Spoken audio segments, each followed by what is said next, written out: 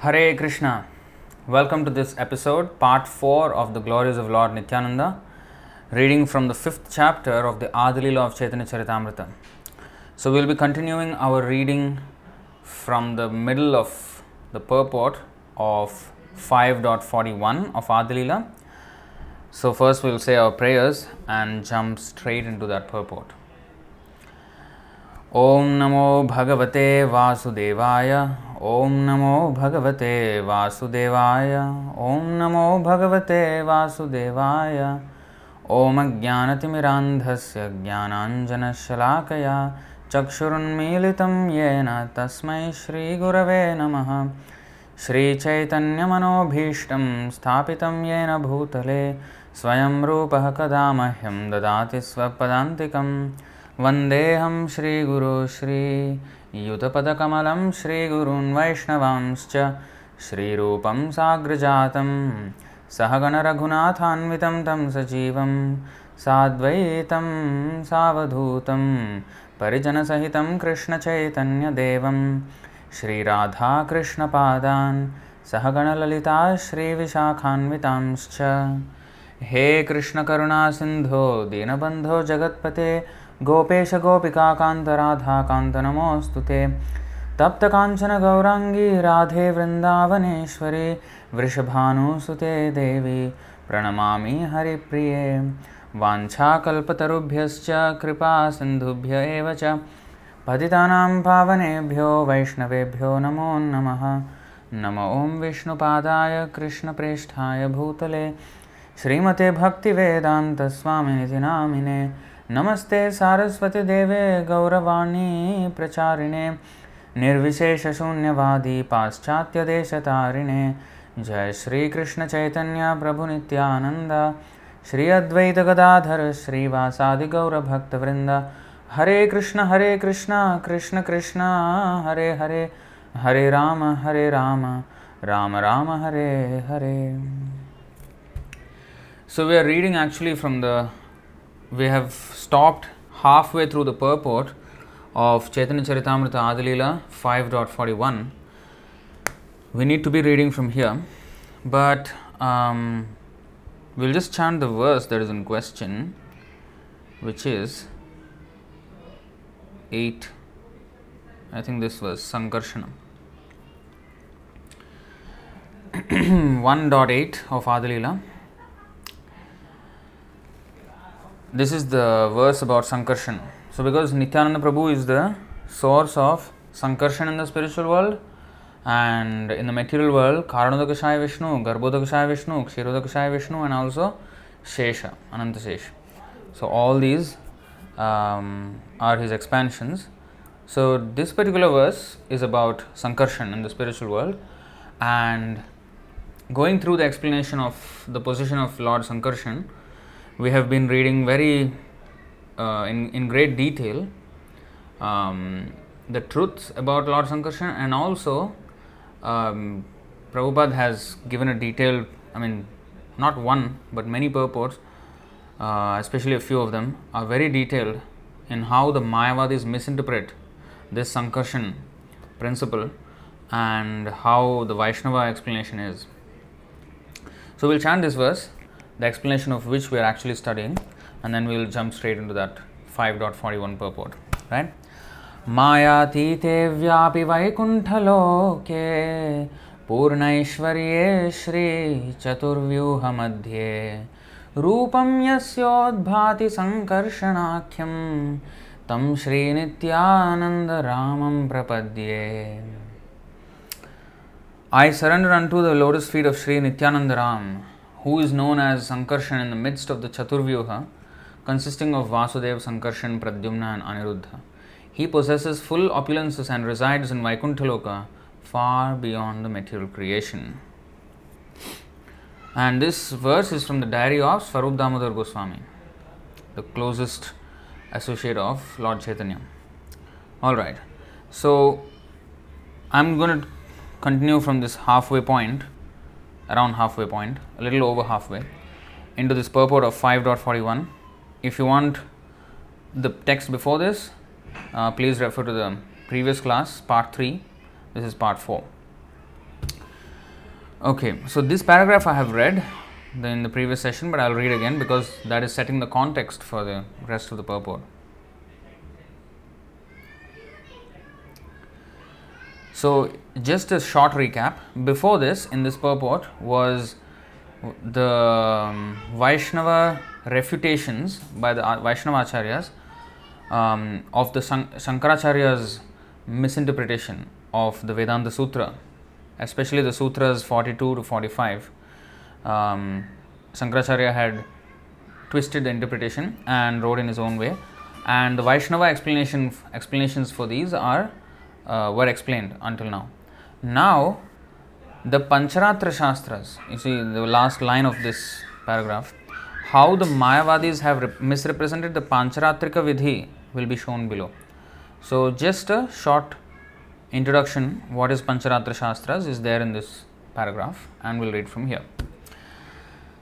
So, the scriptures known as the Pancharatra Shastras are recognized Vedic scriptures that have been accepted by the great Acharyas. These scriptures are not products of the modes of passion and ignorance.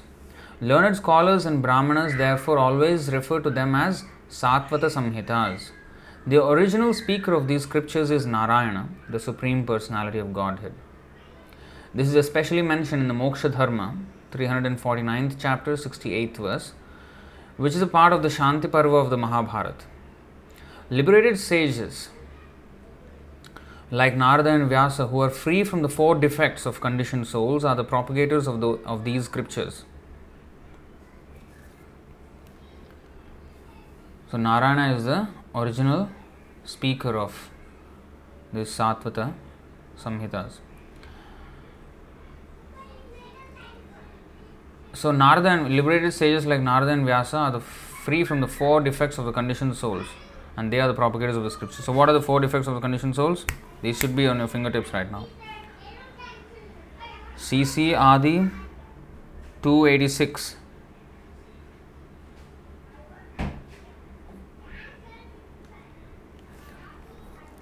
भ्रम प्रमाद विप्रलिप्सा करना पाटव आर्ष विज्ञ वाक्य नाही दोषा ए सब. Mistakes, illusions, cheating and defective perception. These are the 4 defects. Mistakes, illusions, cheating and defective perception do not occur in the sayings of the authoritative sages, and also doesn't occur in the Lord, which is stated in 7th chapter, 107th verse. So these should be at your fingertips right now. We have quoted this many times. Brahm pramad vipralipsa karna patav ishwarer vakya nahi dosha e sab. The other verse was, the first line is the same, and then arsha vignya vakya nahi. Here ishwarer vakya nahi. So Ishwar means the Lord, arsha vignya means the liberated sages. The material defects of mistakes, illusions, cheating and sensory inefficiency do not exist in the words of the Supreme Personality of Godhead. So when Krishna speaks or when his pure devotees speak, they are not defective.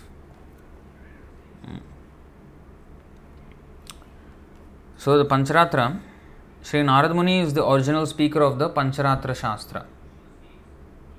Srimad Bhagavatam is also considered a Satvata Samhita. Indeed, Sri Chaitanya Mahaprabhu declared Srimad Bhagavatam Puranam Amalam.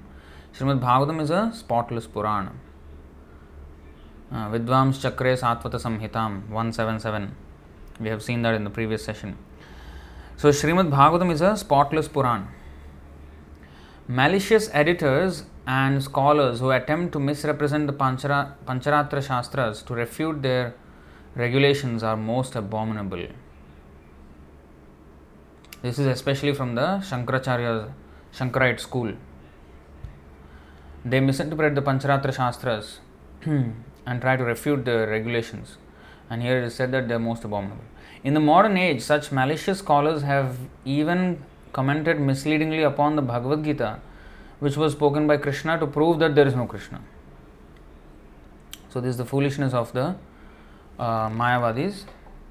They try to say that there is no Krishna, but they try to prove that there is no Krishna from the words of Krishna.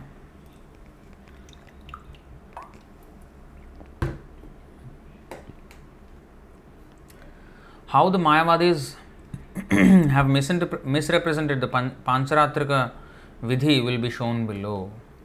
So this is where we need to start for today. 1. In commenting on Vedanta Sutra 2.2.42, Sripad Shankaracharya has claimed that Sankarshana is a jiva, an ordinary living entity. But there is no evidence in any Vedic scripture that devotees of the Lord have ever said that Sankarshan is an ordinary living entity. He is an infallible plenary expansion of the Supreme Personality of Godhead in the Vishnu category, and he is beyond the creation of material nature. He is the original source of the living entities. The Upanishads declare Nityo Nityanam Chetanas Chetananam. He is the supreme living entity among all the living entities. Therefore, he is Vibhu Chaitanya, the greatest. He is directly the cause of the cosmic manifestation and the infinitesimal living beings. So there are two things. Pradhana Purusheswarat, Pradhana, the material nature, and the Purusha, which is the living entity. Ishvara, he is the Lord of both. I think we have seen that. You know that verse? Pradhana Purusheswarat.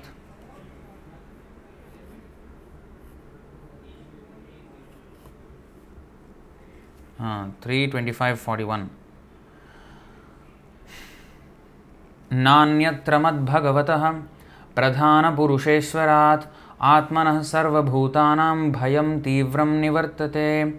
The terrible fear of birth and death can never be forsaken by anyone who resorts to any shelter other than myself, for I am the Almighty Lord, the Supreme Personality of Godhead, the original source of all creation and also the Supreme Soul of all souls. So Pradhana Purusha Ishvarat, the Lord of both Prakriti and Purusha. Actually, we are also Prakriti, we are Para Prakriti, superior Prakriti, energy. Prakriti means energy, nature. So, we are classified as Prakriti. We are not Purusha. Purusha means the enjoyer of those energies. So, Krishna is the original enjoyer, but we in this material world have taken on the false role of Purusha, trying to enjoy the Apara Prakriti, the inferior nature. Because among the two Prakritis, Para and Apara, Para means the superior, Apara means the inferior, which is the material nature, which consists of the 8 ingredients, Bhumir Apa Anilo Vayur Kham, and Man Buddhi Ahankar. So these 8 are material energies, the material energy together. This is explained in the 7.4 of Bhagavad Gita. Now this 7.5 explains the Para Prakriti. Jiva Bhutam Mahabaho Yayedam Dharyate Jagat. So they are superior. So because this is superior Para Prakriti, we are superior than the material nature. In this material world, we try to lord it over the material nature. So we want to be the enjoyer of the inferior energy. It's usually the case that the superior wants to predominate the inferior, and the inferior by nature supports or serves the superior. That's the natural position. So actually we should understand that I am inferior, the Lord is the supreme, and he is therefore the enjoyer of superior or inferior energies or whatever energies are there. He is the supreme owner, and therefore he should be the enjoyer. But we have neglected that whole idea of Krishna being the supreme enjoyer. We wanted to be the enjoyer. So Krishna, it's constitutionally not possible in Vaikuntha to try to enjoy the Lord, because he is superior. The inferior cannot enjoy the superior. So he has presented us an energy that is inferior to us, so that we can become the false enjoyer. You see, that was the whole plan. And that's how we are given this material nature, which is inferior to us, and there now here we can try to be the Purusha. So sometimes, therefore, the living entity is referred to as Purusha. In Bhagavad Gita also 13 chapter 22nd verse, Purusha prakristho hi bhungte prakritijan gunan karanam gunasangosya sadasadyoni janmasu. So there the living entity is also referred to as Purusha. Although in 7.5 it is classified as Prakriti, here you see Purusha. the living entity. And Prakritistha, being situated in the material energy. Bhungte, tries to enjoy. Prakritijan gunan. He tries to enjoy the modes of material nature. Karanam gunasangosya. So because he associates with the modes of material nature, he goes into different species of life, and his evolution in this material world develops. So this is how we are classified sometimes as Purusha. So therefore, in this verse, na anyatra mad bhagavatah pradhana purusheshwarat. So he is the Ishvara of both Pradhana and Purusha. So that is explained here. He is directly the cause of the cosmic manifestation and the infinitesimal living beings. He is the infinite living entity. The ordinary living entities are infinitesimal. So this is the difference. Nityo nityanam chetanas chetananam eko bahunam yo vidadhati kaman.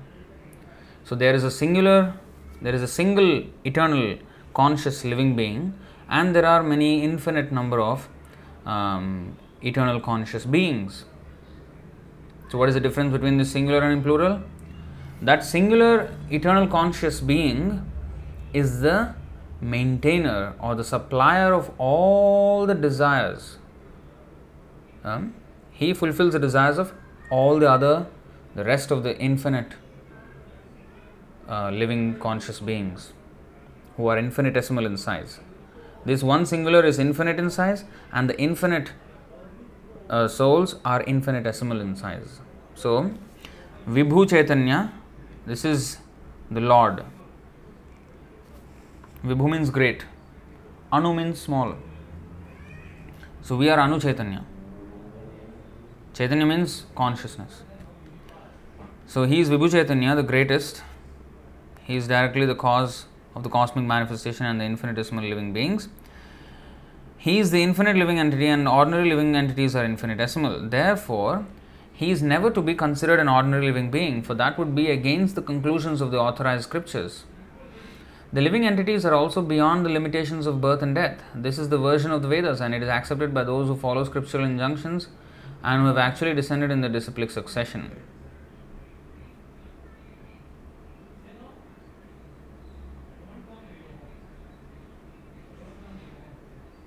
2. In answer to Shankaracharya's commentary on Vedanta Sutra 2.2.43, it must be said that the original Vishnu of all the Vishnu categories, which are distributed in several ways, is Moola Sankarshan. Moola means the original. Sankarshan is also Vishnu, but from him all other Vishnus expand. This is confirmed in the Brahma Samhita 5.46, wherein it is said that just as a flame transferred from another flame acts like the original, so the Vishnus who emanate from Moola Sankarshan are as good as the original Vishnu. One should worship that Supreme Personality of Godhead, Govinda, who thus expands himself. Deeparchireva hidashantaram abhyupetya deepayate vivrita hetu samana dharma yastadrugeva hicha vishnutaya vibhati govindamadi purusham tamaham bhajami. The light of one candle being communicated to other candles, although it burns separately in them, is the same in its quality. I adore the primeval Lord Govinda, who exhibits himself equally in the same mobile manner in his various manifestations. So if with one candle you light up another candle, you can light up 500, 1000, 10,000, 1 million candles, but all those candles will have the same burning power as the original one. So like that, from the original Vishnu, who is Moola Sankarshan, all other Vishnu Rupas expand.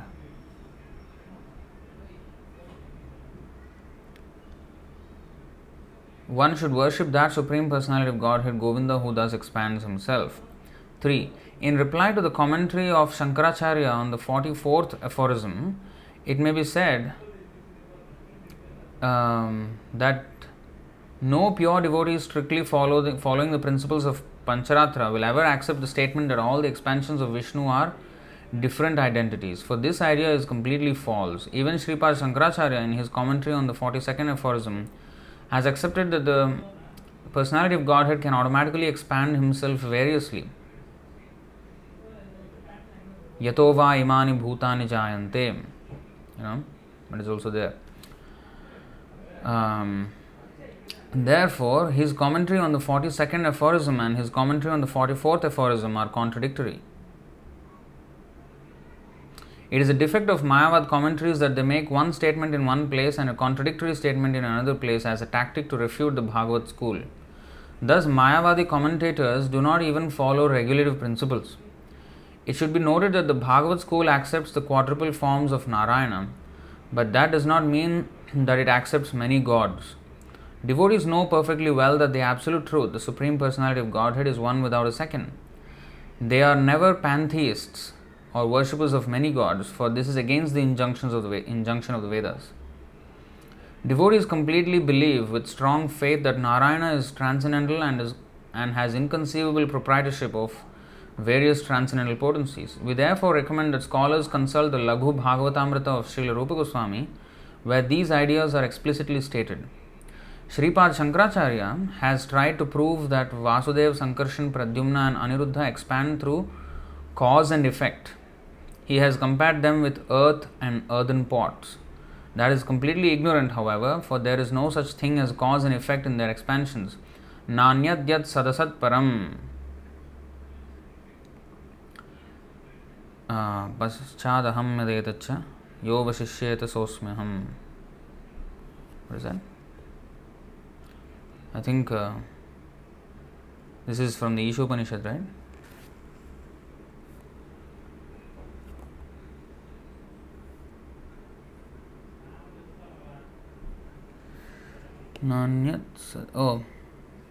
Sorry, 2933. Aham evasam evagre nanyadyat sadasat param paschadaham yadetacha yo vasishyeta sosmyaham. This is from the Chatushloki Bhagavatam. This is the 4 core verses of Srimad Bhagavatam, and this is the first of them.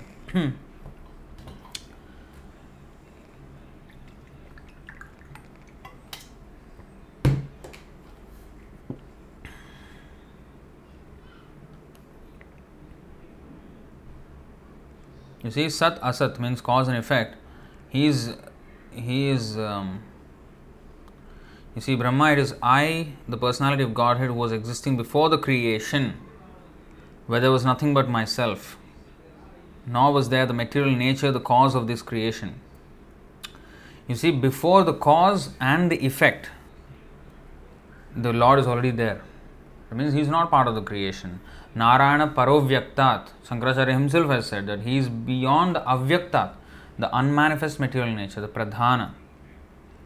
And now he is explaining Sankarshan as a Sankarshan Pradyumna Aniruddha, Vasudev Sankarshan Pradyumna Aniruddha as cause and effect, which is all, contradictory, self-contradictory. So we need, actually, if we just read the Mayavadi commentaries, we will be bewildered. Only because great Vaishnava Acharya Srila Prabhupada is explaining to us, we are being protected from all such misinterpretations. And of course, he has explained from the writings of Rupa Goswami in Laghu Bhagavatamrita and many others. The Kurma Puran also confirms Deha Dehi Vibhedoyam Neshware Vidyate Kvachit. This is actually what I was looking for. For a totally different reason, that the Lord's body and soul, there is no difference. Here it is mentioned. Kurma Puran. Wow, this is interesting. Deha Dehi Vibhedoyam Neshware Vidyate Kachit. There is no difference between body and soul in the Supreme Personality of Godhead.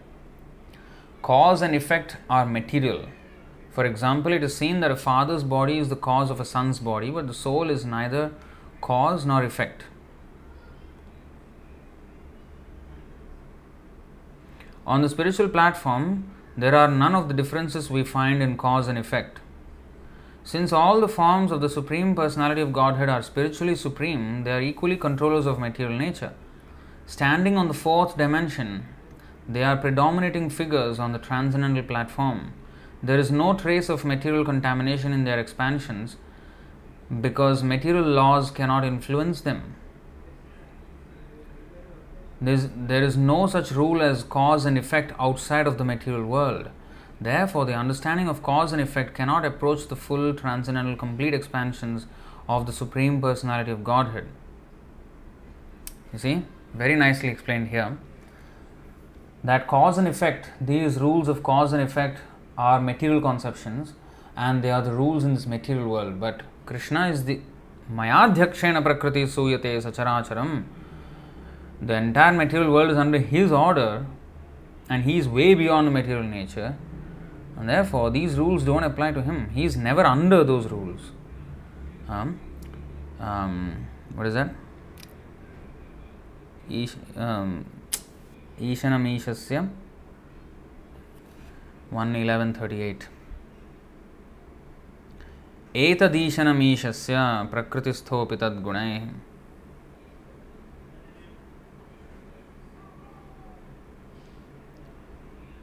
1:11:38. एतदीशनमीशस्य प्रकृतिस्थोऽपि तद्गुणैः न युज्यते सदात्मस्थैर्यथा बुद्धिस्तदाश्रया.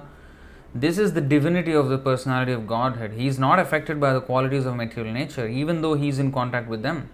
Similarly, the devotees do not, who have taken shelter of the Lord do not become influenced by the material qualities.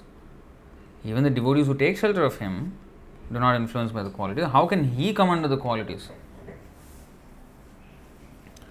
and the laws of material nature? So this is very wrong idea.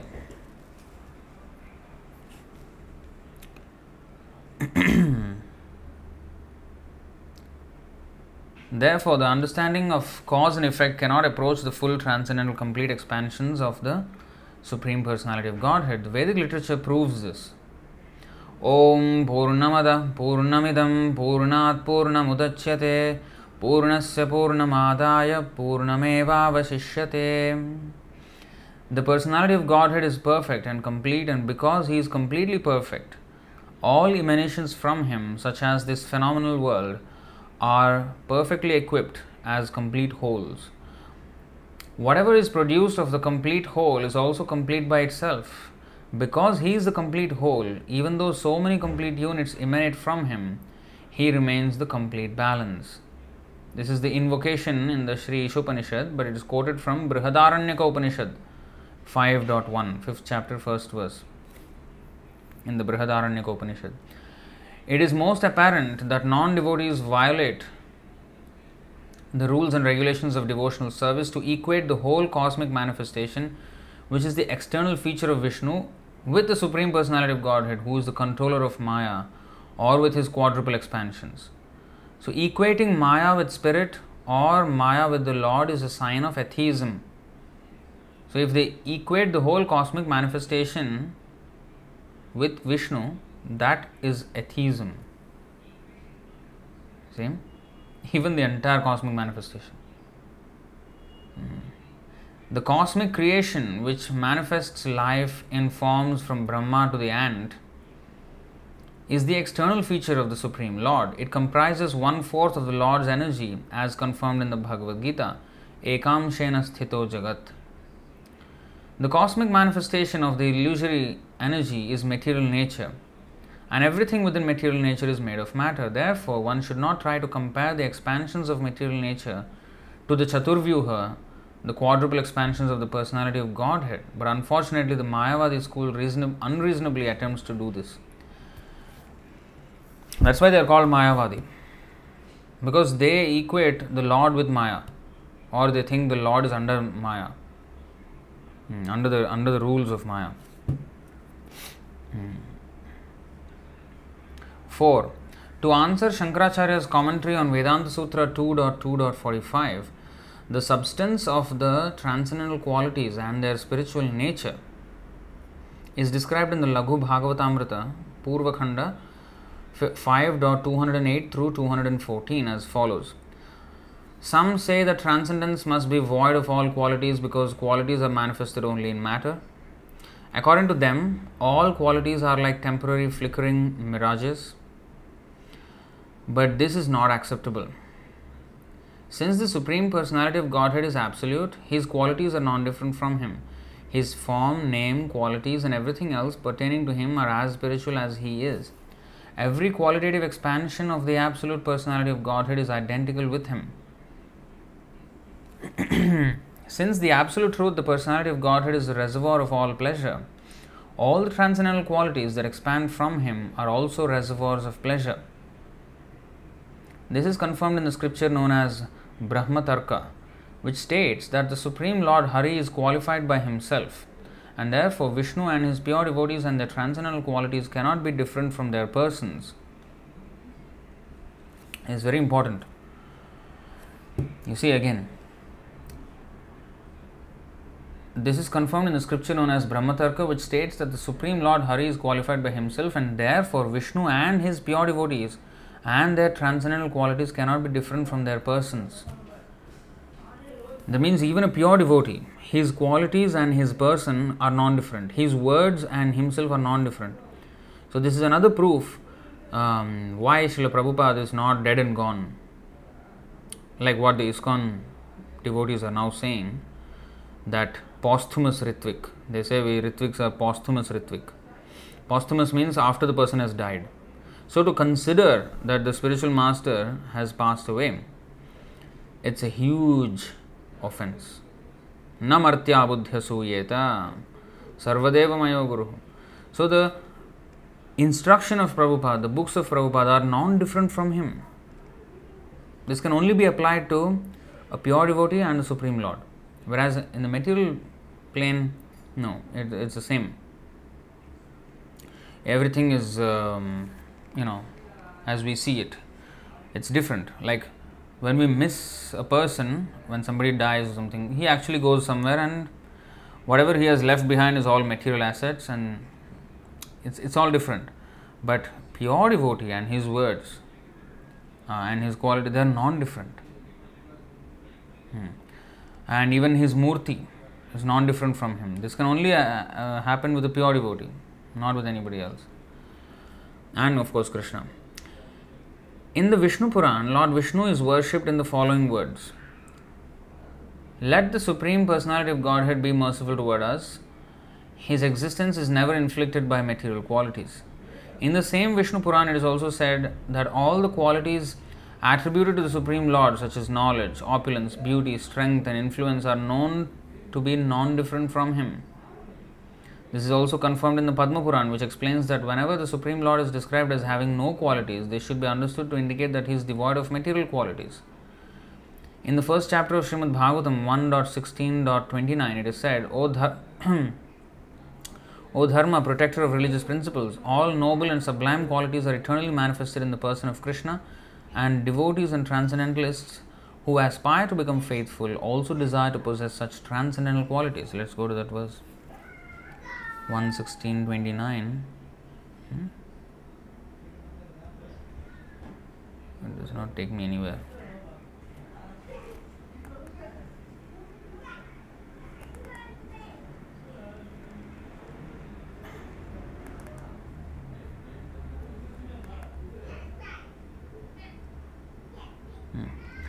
We'll go from here. 1:16:29.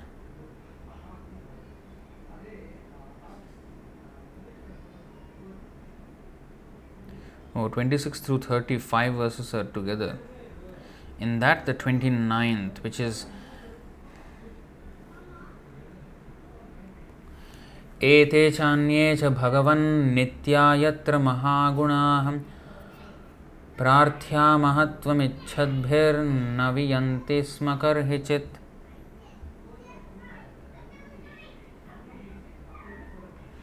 In Him reside all these qualities, and many other transcendental qualities are eternally present and never to be separated from Him. That personality of Godhead, reservoir of all goodness and beauty, Lord Sri Krishna, has now closed His transcendental pastimes on the face of the earth. In His absence, the age of Kali has spread its influence everywhere.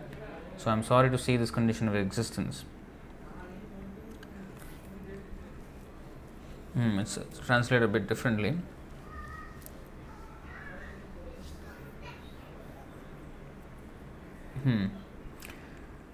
It is therefore to be understood that Lord Sri Krishna, the transcendental form of absolute bliss, is the fountainhead of all pleasurable transcendental qualities and inconceivable potencies. In this connection, we may recommend references to Srimad Bhagavatam, 3rd Canto, chapter 26, verses 21, 25, 27 and 28.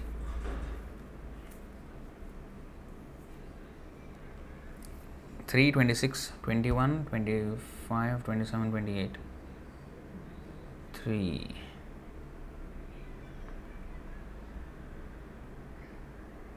Twenty-six, 21. यत्तत् सत्त्वगुणं स्वच्छं शान्तं भगवतः पदं यदाहुर्वासुदेवाख्यं चित्तं तन्महदात्मकम्. The mode of goodness, which is the clear, sober status of understanding the personality of Godhead, and which is generally called Vasudeva or consciousness, becomes manifest in the Mahat Tattva.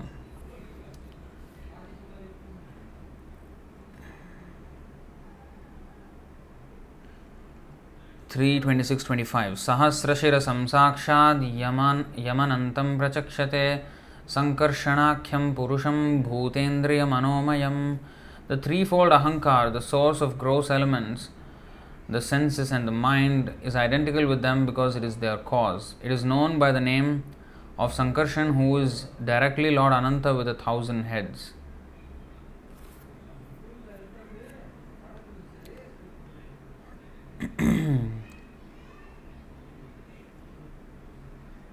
कर्तृत्वं करणत्वं च कार्यत्वं चेति लक्षणं शान्तघोर विमूढत्वं इति वास्यादहंकृतेः. This false ego is characterized as the doer, as an instrument and as an effect.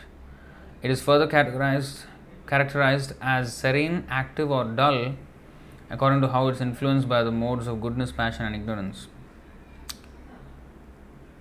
वैकारिकाद् विकुर्वाणान् मनस्तत्त्वं अजायत यत्संकल्प विकल्पाभ्याम वर्तते कामसंभवः. From the false ego of goodness, another transformation takes place. From this evolves the mind, whose thoughts and reflections give rise to desire. 28. Yadvidurhya aniruddhakyam ऋषिकाणामधीश्वरं शारदेन्दीवरश्यामं samradhyam yogiभिः शनैः. The mind of the living entity is known by the name of Lord Aniruddha, the supreme ruler of the senses. He possesses a bluish black form resembling a lotus flower growing in the autumn. He is found slowly by the yogis.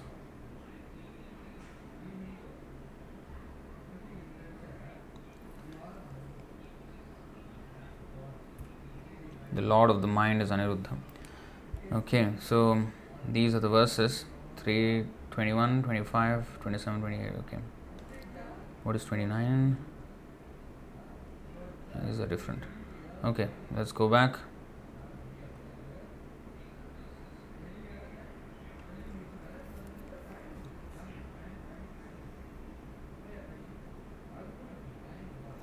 Shripad Ramanujacharya has also refuted the arguments of Shankara in his own commentary on the Vedanta Sutra, which is known as the Shri Bhashya. Shripad Shankaracharya has tried to equate the Pancharatras with the philosophy of the atheist Kapila, and thus he has tried to prove that the Pancharatras contradict the Vedic injunctions. The Pancharatras state that the personality of Jiva, called Sankarshan, has emerged from Vasudeva, the supreme cause of all causes, that Pradyumna, the mind, has come from Sankarshan, and that Aniruddha, the ego, has come from Pradyumna. But one cannot say that the living entity Jiva takes birth or is created, for such a statement is against the injunction of the Vedas.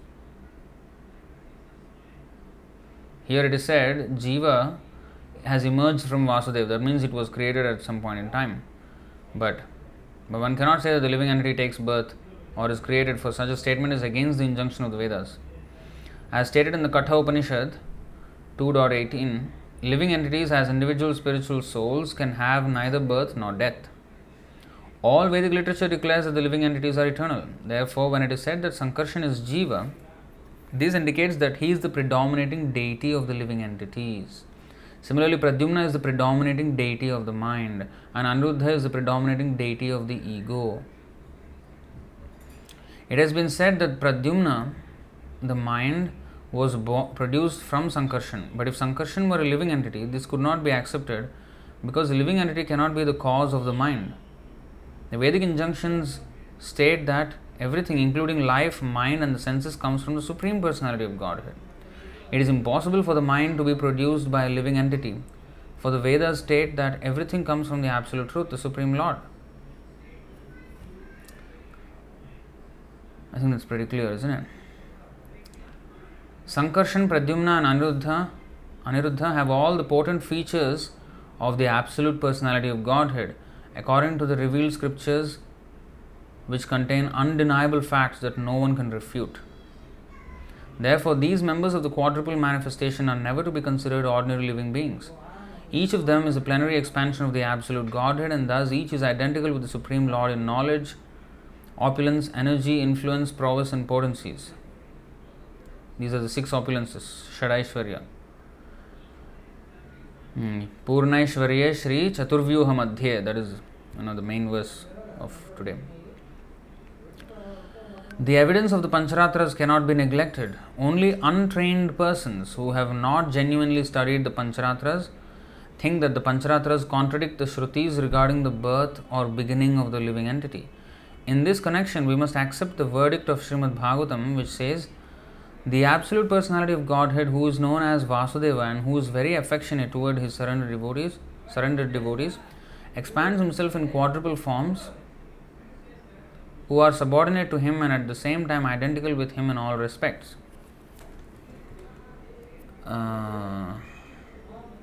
Which verse number is not quoted here? Vasudeva, affectionate.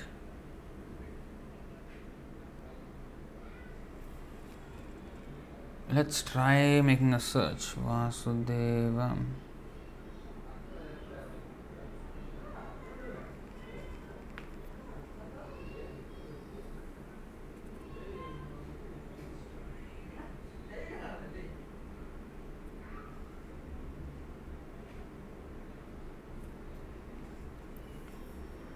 Well.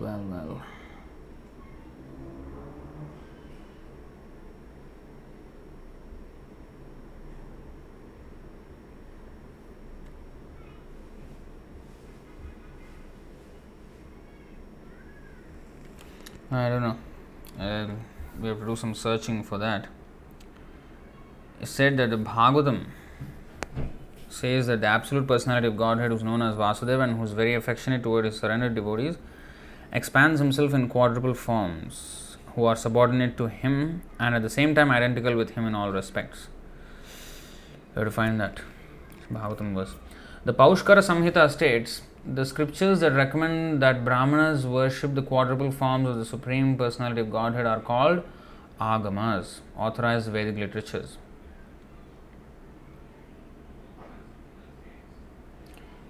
In all Vaishnava literature, it is said that worshipping these quadruple forms is as good as worshipping the Supreme Personality of Godhead, Vasudeva, who in his different expansions, complete in 6 opulences, can accept offerings from his devotees of the results of their prescribed duties. Worshipping the expansions for pastimes such as Narasimha, Rama, Shesha and Kurma, these are called Leela-avatars, promotes one to the worship of the Sankarshan quadruple. From that position, one is raised to the platform of worshipping Vasudeva, the Supreme Brahman. In the Paushkara Samhita, it is said, if one fully worships according to the regulative principles, one can attain the Supreme Personality of Godhead, Vasudeva.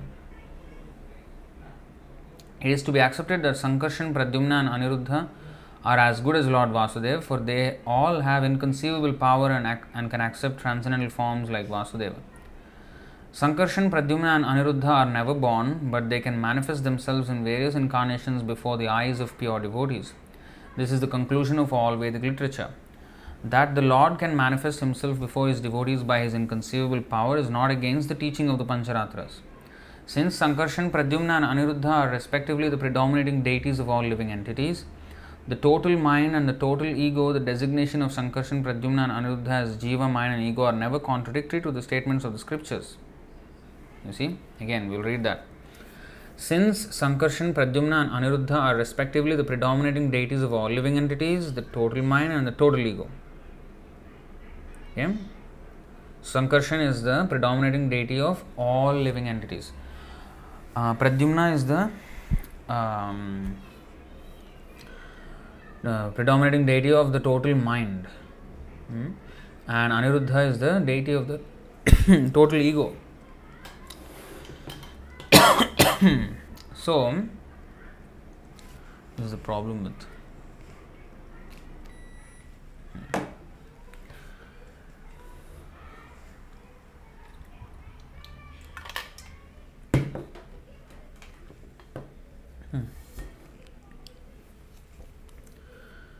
So, this is the actual understanding, because the total mind, what is total mind? What is total ego?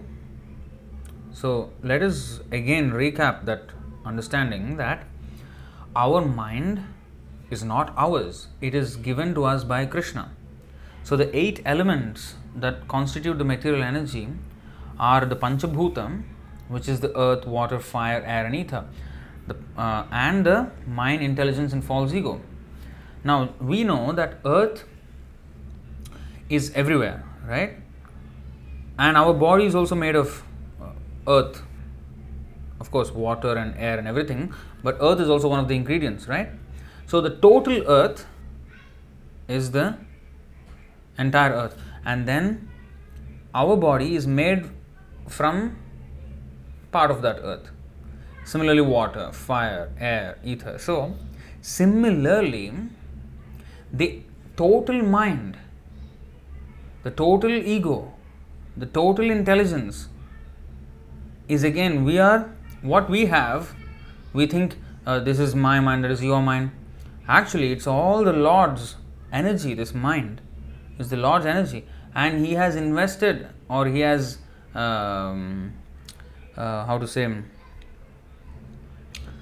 awarded us a portion, or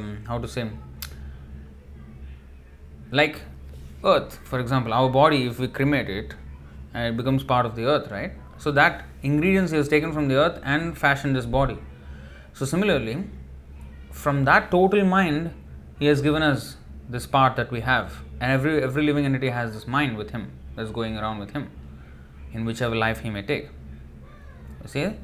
So that's why we have to understand that the total mind is that, the complete element of the mind, ego. And the Jiva means the entire gamut of the entire multitude of infinite living entities, and He is the Lord of all of them. So, since Sankarshan, Pradyumna and Aniruddha are respectively the predominating deities of all living entities, the total mind and the total ego, the designation of Sankarshan, Pradyumna and Aniruddha as Jiva, mind and ego are never contradictory to the statements of the scriptures. This is the proper understanding, Vaishnava understanding. So this is the difference, as Srila Prabhupada already mentioned in the purport earlier, that the defect in the Mayavadi's explanations is that they say one thing at one point, and then they say another thing at another point, and they both contradict each other. But if you see the Vaishnava explanations, they will never contradict. Never. And all this time it will be the same. It's consistent all throughout. Whether you take the Bhagavad Gita, or you take the Bhagavatam, or you take any Puran, or Vedanta Sutra, anywhere, the Vaishnava explanations are always consistent. And that is how truth should be. If, this is a tactic that is used by interrogators. When they interrogate you, when the police interrogates you, or the intelligence agency, when they interrogate people, this is what they check for. They will ask the same questions. They will ask one set of questions, they will ask this and that, and they will ask many other things, and then again they will come back to the question that they asked in the beginning. And similar questions. And see whether your answer changes over time or doesn't. If it's consistent throughout, okay, you are speaking the truth. If you are changing, that means, it's not the truth. you're just making things up, and every time it's a different thing to suit your thing, then that's how they know you're lying. This is how they interrogate. And if you put that same thing to the same method to as Vaishnavacharya, as Srila Prabhupada has shown us in this purport, how they contradict themselves. In one sutra, the commentary is one kind, and the next sutra is different. So he was saying that the Lord can expand into many forms in his commentary on the 2.2.42, and in 2.2.44 commentary he is saying that from Sankarshan, from Vasudeva has come Sankarshan, from Sankarshan has come Aniruddha, Pradyumna and Aniruddha, like that, cause and effect. That means they are contradicting each other. And then he considers them as separate individuals. They are not the same person, he says. Whereas in that, he said he can expand into many. So it's all contradicting. It's not consistent.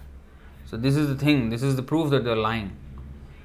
But to be able to catch this, one must be very expert. And only a Vaishnava Acharya, that's why Ramanujacharya, Madhvacharya, they have, and even Chaitanya Mahaprabhu. So, and of course, through Srila Prabhupada, we are able to understand all these different explanations of Vaishnava Acharyas, you see. And that's how we have to understand, carefully under the protection of the explanation of the Vaishnava Acharya. We can't go and experiment with Mayavad philosophy on our own and then without any protection of the Vaishnava Acharya. Because we are not on that level where we can see through their defects.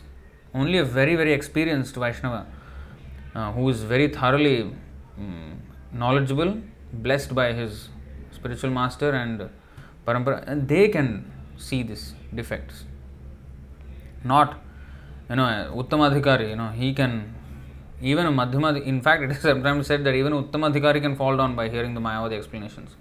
They are so dangerous because Lord Shiva, the greatest Vaishnava, was ordered by Narayana that bewilder by changing the meaning of the Vedas, and he did it. His service was so immaculate, so perfectly done, that any kind of advanced scholar can be misled by his explanations. But anyway, being blessed by the Lord, the Vaishnava Acharyas don't fall for such explanations, and we have to take shelter of those Acharyas. So these terms identify these deities, just as the terms sky and light sometimes identify the absolute Brahman. Sometimes we say spiritual sky, but actually that's the Brahman feature of the absolute truth. Light, Jyoti, Brahma Jyoti. It actually refers to the light of the Supreme Lord.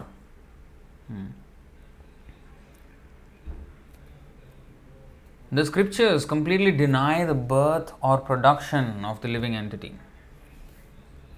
That's the basic thing. We are eternal. That's the first teachings of Bhagavad Gita also, that we don't take birth or die. In the Parama Samhita, it is described that material nature, which is used for others' purposes, is factually inert and always subject to transformation. The field of material nature is the arena of the activities of fruitive actors. And since the material field is externally related with the Supreme Personality of Godhead, it is also eternal. This material nature is also eternal. You know that?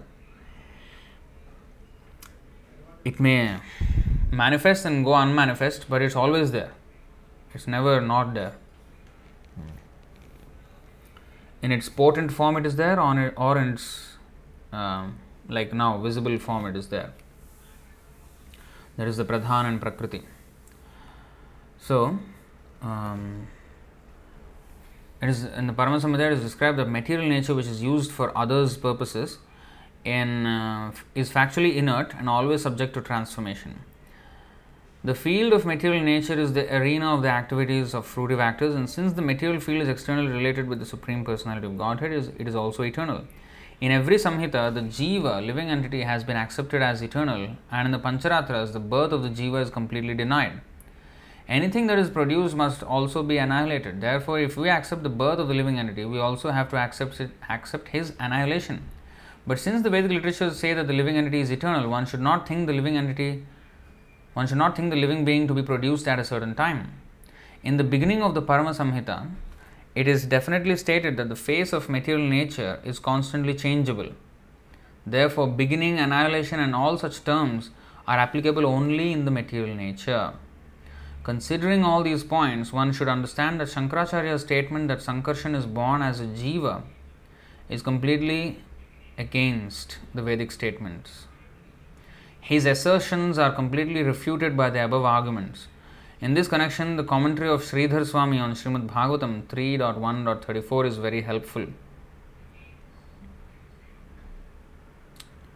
I don't know if it's even mentioned here.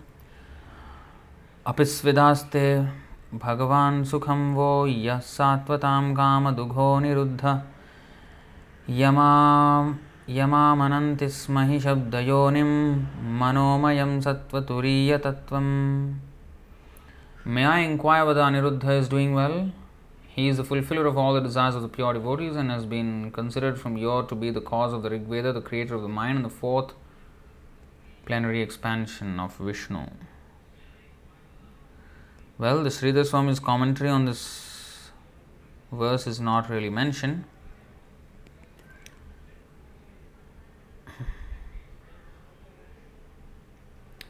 For a detailed refutation of Shankaracharya's arguments attempting to prove Sankarshan an ordinary living being, one may refer to Srimad Sudarshanacharya's commentary on the Sri Bhashya, which is known as the Shruta Prakashika. The original quadruple forms, Krishna, Baladev, Pradyumna and Aniruddha, expand into another quadruple which is present in the Vaikuntha planets of the spiritual sky. Therefore, the quadruple forms in the spiritual sky are the second manifestation of the original quadruple in Dwarka. As explained above, Vasudev, Sankarshan, Pradyumna and Aniruddha are all changeless, transcendental plenary expansions of the Supreme Lord who have no relation to the material modes. The Sankarshan form in the second quadruple is not only a representation of Balaram but also the original cause of the causal ocean where Karanodakashaya Vishnu lies asleep, breathing out the seeds of innumerable universes. In the spiritual sky, there is a spiritual creative energy, technically called Shuddha Sattva, which is a pure spiritual energy that sustains all the Vaikuntha planets with the full opulences of knowledge, wealth, prowess, etc. All these actions of Shuddha Sattva display the potencies of Mahasankarshan, who is the ultimate reservoir of all individual living entities who are suffering in the material world.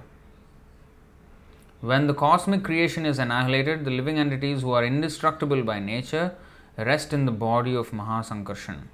Sankarshan is therefore sometimes called the total Jiva. This is another reason why he is called Jiva, because all the living entities merge into him at the time of material annihilation. The souls can't be annihilated, so they merge into the body of Mahasankarshan and wait for again the next creation, and then they are released back into the material world. As spiritual sparks, the living entities have the tendency to be inactive in the association of the material energy, just as sparks of a fire have the tendency to be extinguished as soon as they leave the fire. The spiritual nature of the living being can be rekindled, however, in association with the Supreme Being. Because the living being can appear either in matter or in spirit, the Jiva is called marginal potency. Sankarshan is the origin of Karana Vishnu, who is the original form who creates the universes, and that Sankarshan is but a plenary expansion of Sri Nityananda Ram. So, in this long purport, he has thoroughly established the supremacy of Lord Sankarshan. 5.42, what is the time now? 8:30 p.m. ताहा जे रामे रूप महासंकर्षण चिच्छक्ति आश्रय तिन्हो कारणेर कारण. There, in the spiritual sky, the personal feature of Balaram called Mahasankarshan is the shelter of the spiritual energy. He is the primary cause, the cause of all causes.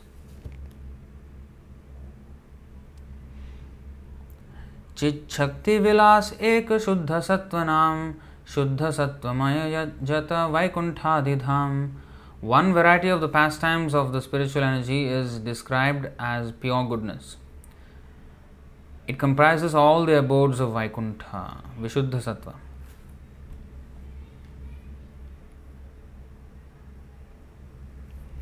Shadvidhaishwarya taha sakala chinmay sankarshaner vibhuti shab jaha nischay janiha nischay. The six attributes are all spiritual. Shadvidha Aishwarya, the six opulences. Know for certain that they are all manifestations of the opulence of Sankarshan. What are the six attributes? I think all the six opulences. Shadvidha Aishwarya taha sakal chinmay Sankarshaner vibhuti sab janiha nischay. जीवनाम तटस्थाख्य एक शक्ति होय महासंकर्षण सब जीवेर आश्रय. There is one marginal potency known as Jiva. Mahasankarshan is the shelter of all Jivas.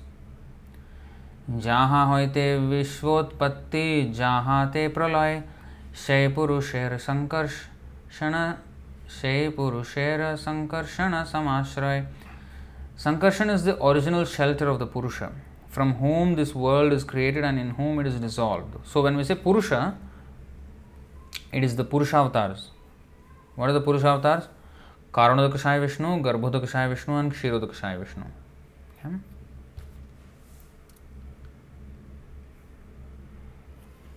Sarvashray Sarvadbhuta Aishwarya Apar Ananta Kahite Nare Mahima Jahar.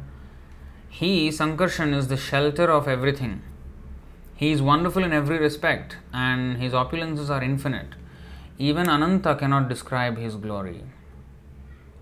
Turiya Vishuddha Sattva Sankarshan Naam Tiho Jar Amsha Shay Nityanandaram. That Sankarshan, who is transcendental pure goodness, is a partial expansion of Nityananda Balaram.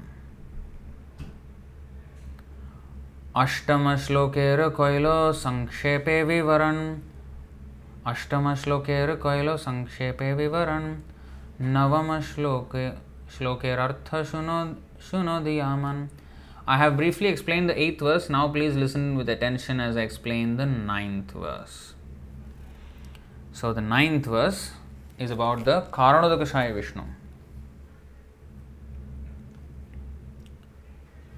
Maya Bharta Janda Sanghashrayangah Shete Sakshat Karanam Bodhi Madhye Yasyaikam Shri Pumanadi Devas Tam Shri Nityananda Ramam Prapadye. So, we'll read this again, word to word and then line by line. Please follow after me. Maya Bharta, word to word, alright. Aja Anda Sangha Ashraya Angah Shete Sakshat Karana Ambodhi Madhye. Karana Ambodhi Madhye Yasya Eka Amshah Shri Puman Adidevah Tam Shri Nityananda Ramam Prapadye. So please follow line by line. We will split the line into two so that you can easily follow. Maya Bharta Janda Sanghashrayangah Shete Sakshat Karanam Bodhi Madhye Yasyaikam Shri Pumanadi Devas Tam Shri Nityananda Ramam Prapadye. So line by line again. Please follow one full line. Maya Bharta Janda Sanghashrayanga Shete Sakshat Karanam Bodhi Madhye Yasyaikam Shri Pumanadi Devas Tam Shri Nityananda Ramam Prapadye. Maya Bharta, the master of the illusory energy, Aja Anda Sangha, of the multitude of universes, Ashraya, the shelter, Angaha, whose body, Shete, he lies. Lies means not lying, he lies, lying on the sleeping, in other words. Sakshat, directly, Karana Ambodhi Madhye, in the midst of the causal ocean, Yasya, whose, Eka Amshaha, one portion, Shri Puman, the Supreme Person, Adidevaha, the original Purusha incarnation, Tam, to him, Shri Nityananda Ramam, to Lord Balaram in the form of Lord Nityananda. Prapadye, I surrender. Translation: I offer my full obeisances under the feet of Sri Nityananda Ram, whose partial representation called Karanodakashayi Vishnu, lying on the Karana ocean, is the original Purusha, the master of the illusory energy and the shelter of all the universes.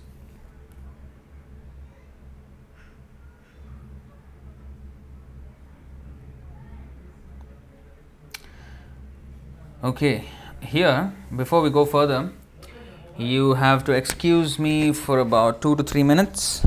I'll be back. Alright. Just hold for 2 to 3 minutes. I'll be back. Alright? Hare Krishna. I can chant Hare Krishna in the meantime. I'll be back.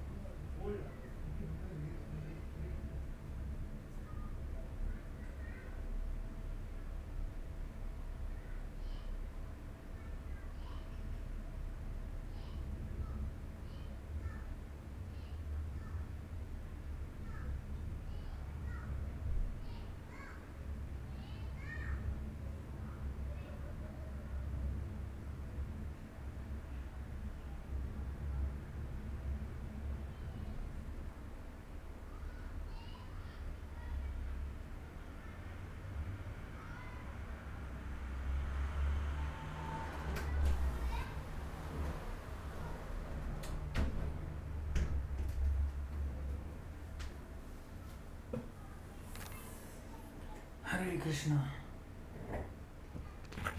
Just a second.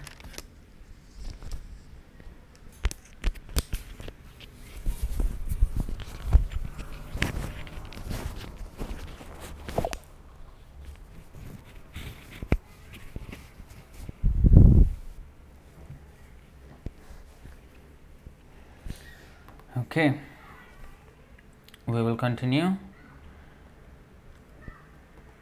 551. Vaikuntha bahire jai jyotirmaya dham, tahara bahire karanarnavanam. You see now where the Karanarnava. So to explain this Karanodakashaya Vishnu, first the location of Karana ocean, where it is situated, that is explained. So Vaikuntha Bahire, outside the Vaikuntha planets, J, Jyotirmaya Dham, the impersonal Brahman effulgence is there. Tahar Bahire, outside that effulgence, Karanarnavanam, an ocean called Karana. Translation: outside the Vaikuntha planets is the impersonal Brahman effulgence, and beyond that effulgence is the Karana ocean or causal ocean. Purport: the impersonal glowing effulgence known as impersonal Brahman is the outer space of the Vaikuntha planets in the spiritual sky. So just like we have a space, outer space here in the material world, but here the outer space is all dark. But in the in the spiritual world, it is full of light.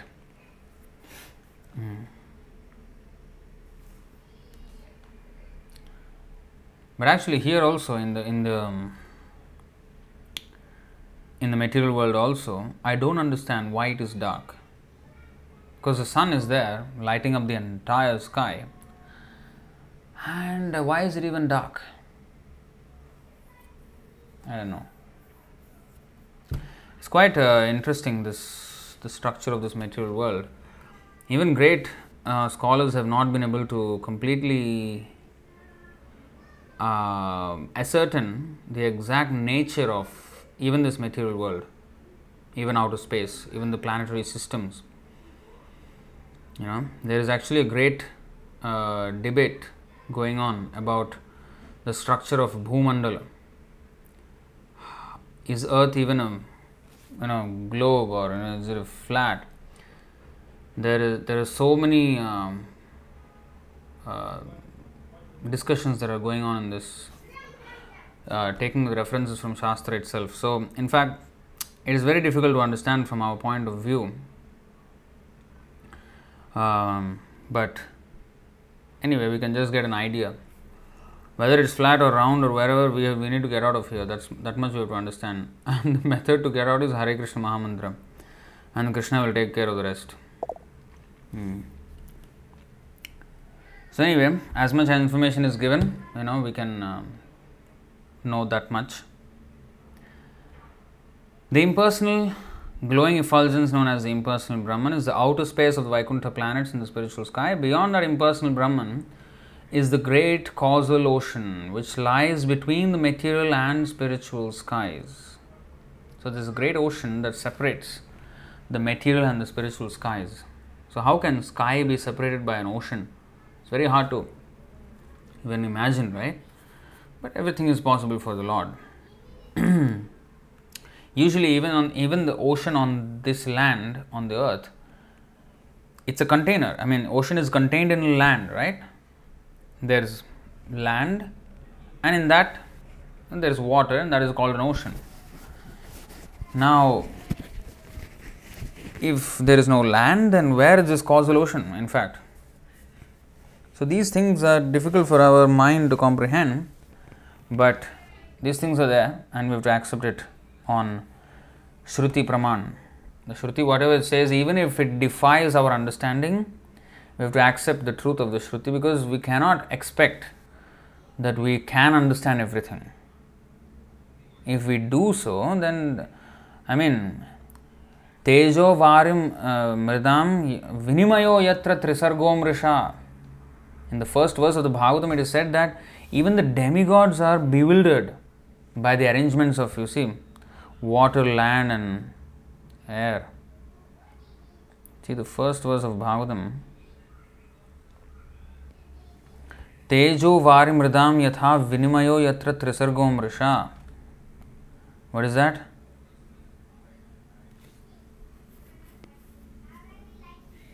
By him,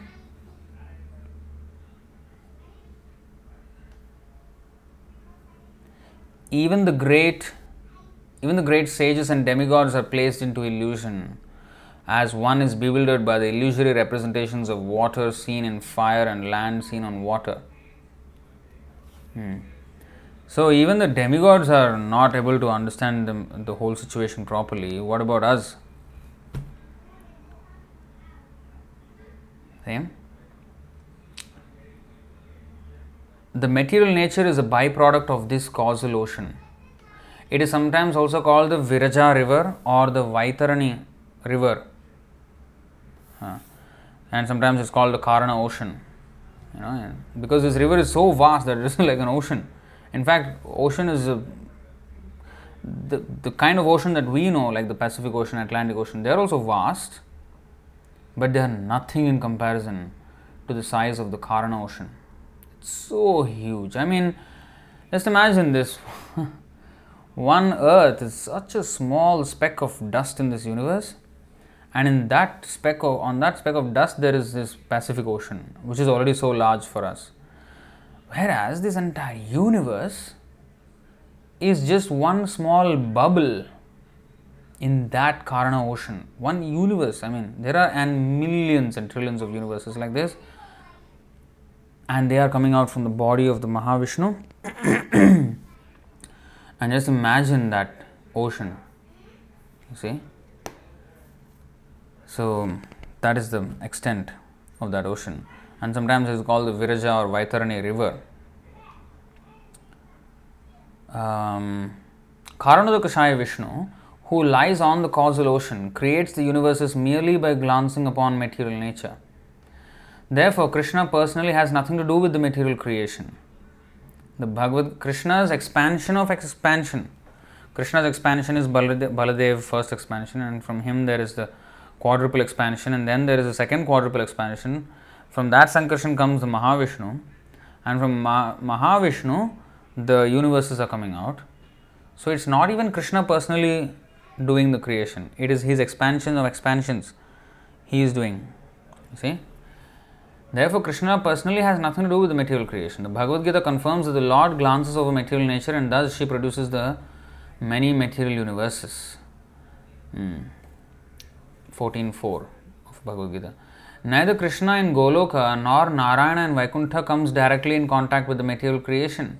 They are completely aloof from the material energy. It is the function of Mahasankarshan in the form of Karanodakashaya Vishnu to glance over the material creation, which is situated beyond the limits of the causal ocean.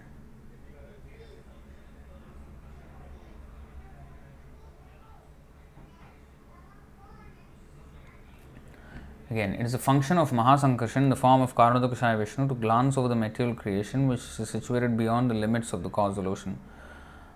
So, the causal ocean is itself the kind of border between the material and the spiritual worlds. So the spiritual world is on the other side of the border, of this ocean or the river, and the material nature is on this side of the river or the ocean, beyond the limits of the causal ocean.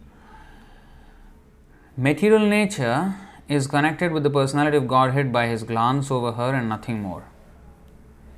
It is said that she is impregnated by the energy of his glance. The material energy Maya never even touches the causal ocean, for the Lord's glance focuses upon her from a great distance away. The glancing power of the Lord agitates the entire cosmic energy, and thus its actions begin at once. So this is an example of Anganiyasya Sakalendriya Vrittimanti. In the Brahma Samhita it is said that each of his senses can perform the function of every other sense of his body. Usually in this material world, to impregnate, one has to use one's genitals. But here the Lord, by his eyes, by his glance, he has agitated, and he has produced so many bodies full of living entities in this material world. You see, he impregnated this matter. Agitation means what? The glancing power of the Lord agitates the entire material energy, entire cosmic energy. What does this agitation means? Matter by itself does not move. It only moves in connection with spirit. right? What is the difference otherwise between a dead body and a living body? Now this body is living and it's moving in so many ways. This matter which makes up this body is agitated because of my presence, the soul. That's why this moves and everything. This is agitation. Now, the dead body, it is not agitated. It's still, because there is no soul inside. So, when it is said that the glancing power of the Lord agitates the entire cosmic energy, that means He impregnated the material energy with the living entities which actually move this material energy. You understand the point? So, that is what it means by the word agitation. Just like a car, for example, it is there, but when the driver comes and turns on the key, then it is agitated. Agitated means it is set into motion.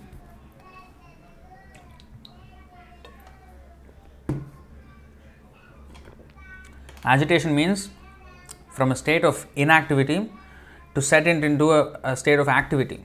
That is called agitation. So, the activity can only happen in connection with the soul. Alone, material nature cannot move. Now, you may say, no, I see the typhoon is moving, the air, it is a material element, it is moving without anybody pushing it. That's our problem. We think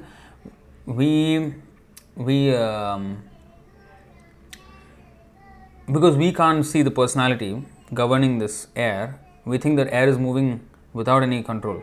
No. You see, he wants, the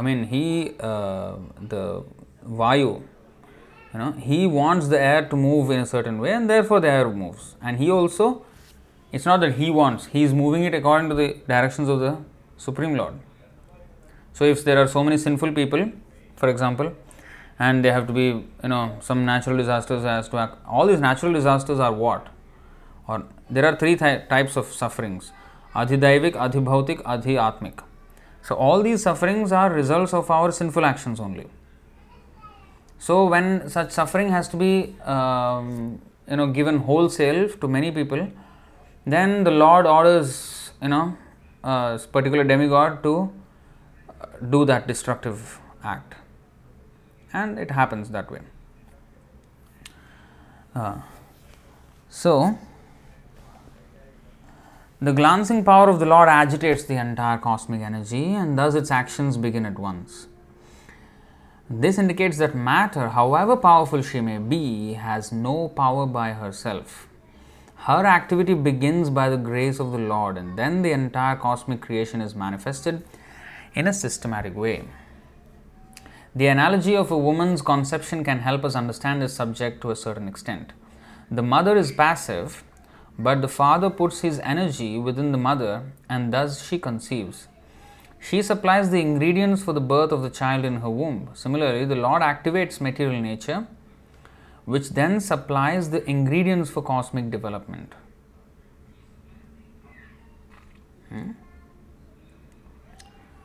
This activation happens by injecting the living entities. Just like the activation of a female happens by the injection of the living entity in the form of sperm in the case of sexual intercourse. So, in that way, agitated. So, activation happens. Material nature, just look at this Bhagavad Gita 14.4.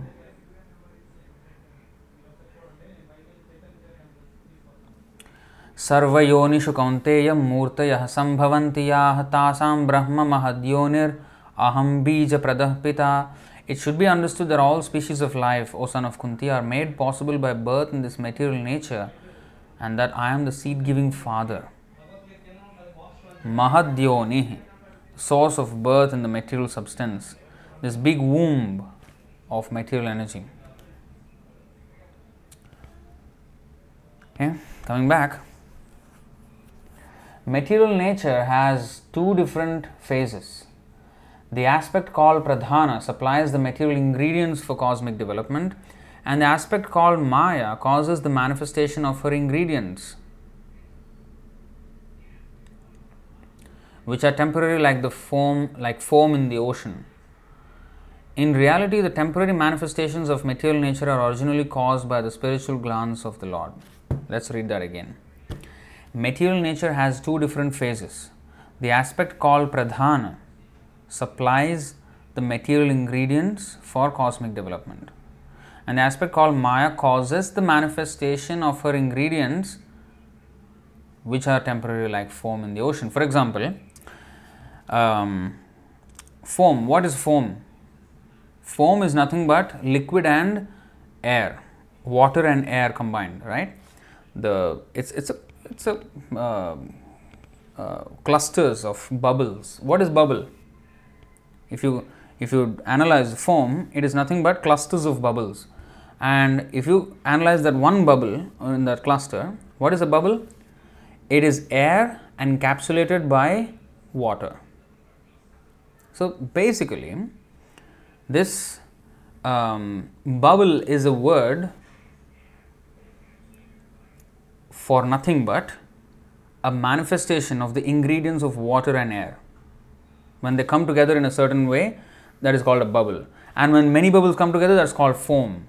So in this way, the names, the nomenclatures, the shapes, the forms, they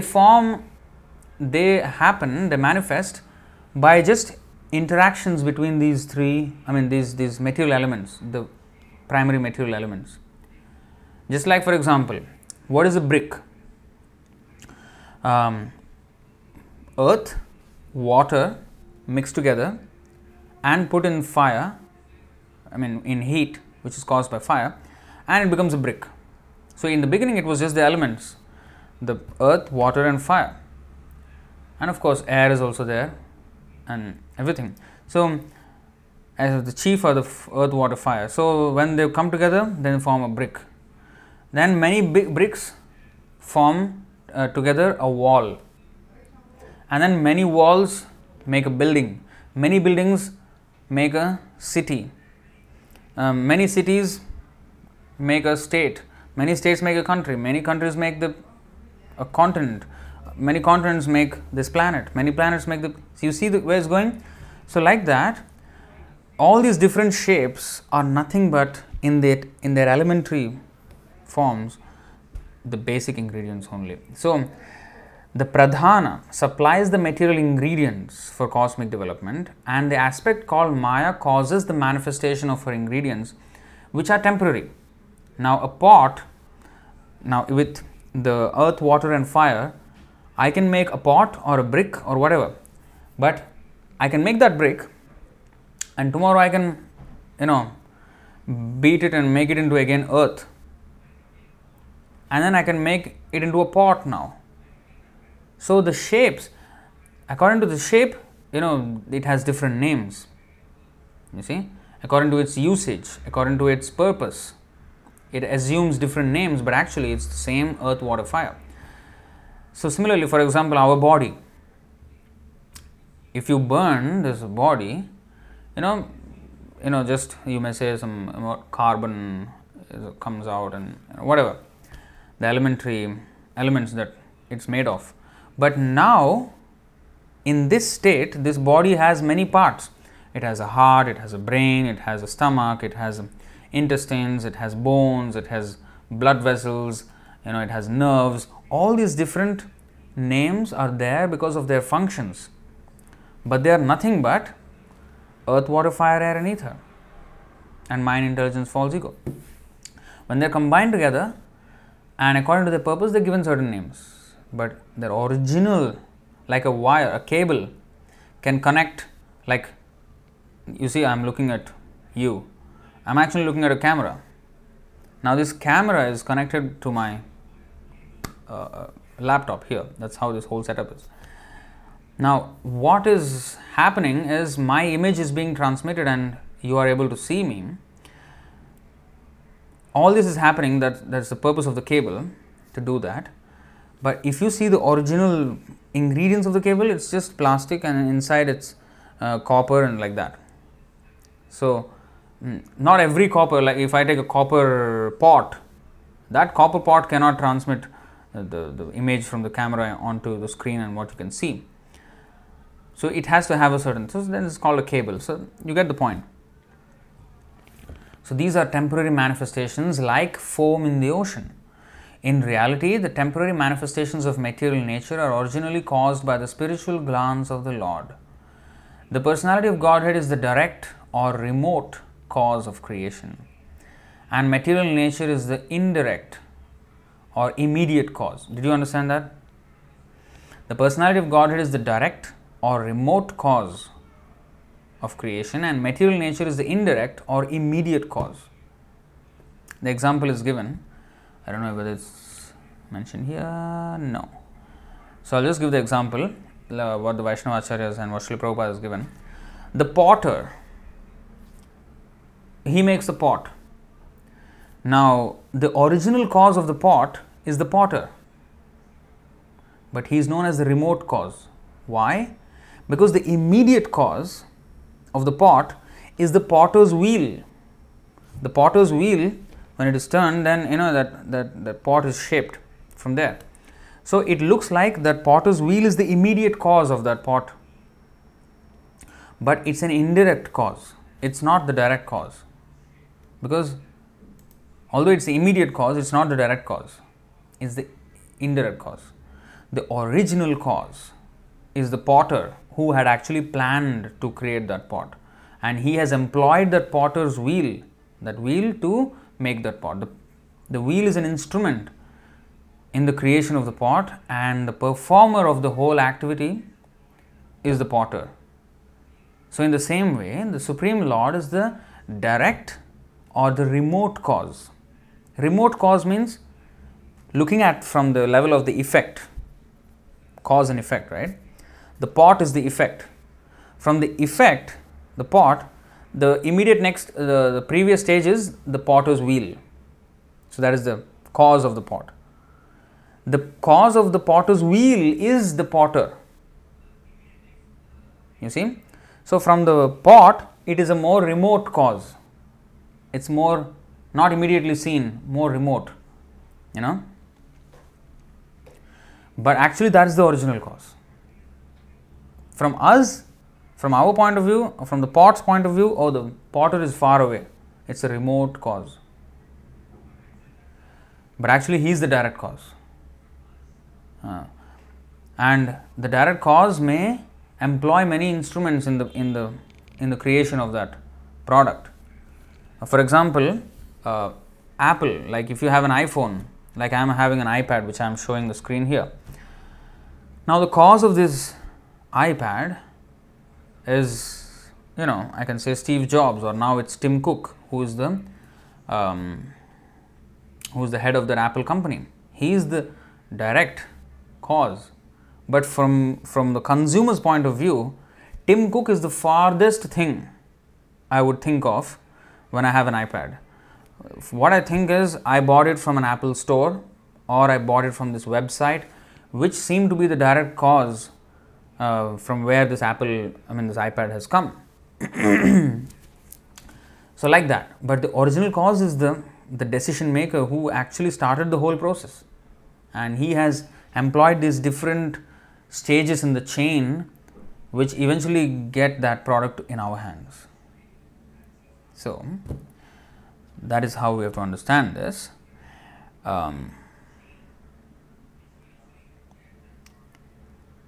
The personality of Godhead is the direct or remote cause of creation, and material nature is the indirect or immediate cause.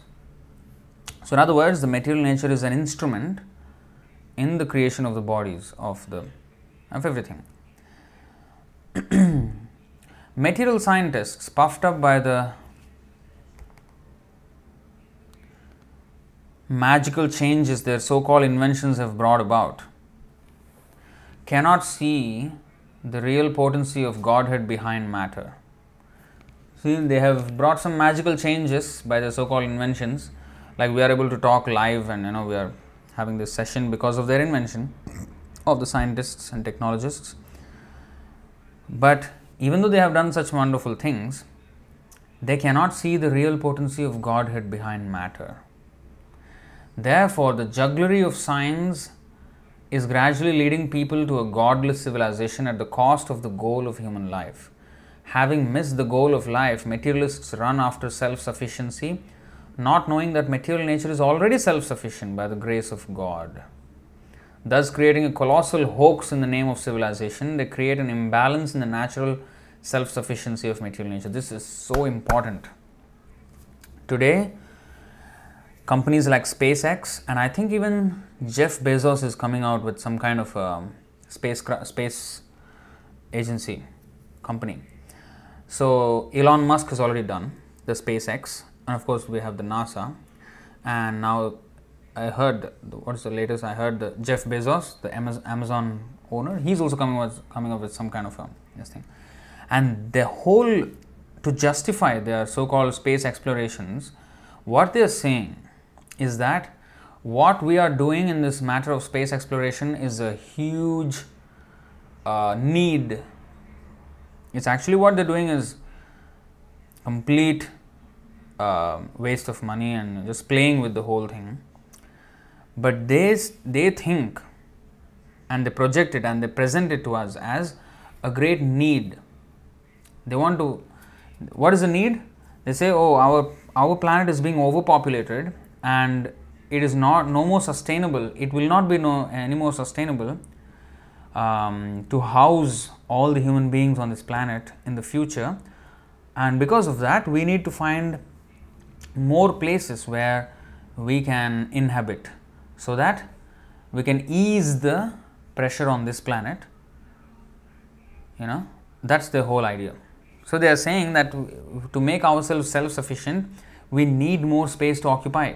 This planet cannot serve all our needs in the future anymore. We will outgrow this planet. We will have to need to explore other planets, and without waiting for such a time to happen, we have to start now, because there will be so many trials and experiments which may fail in the course of time, and to be able to succeed it will take many years, decades, centuries maybe.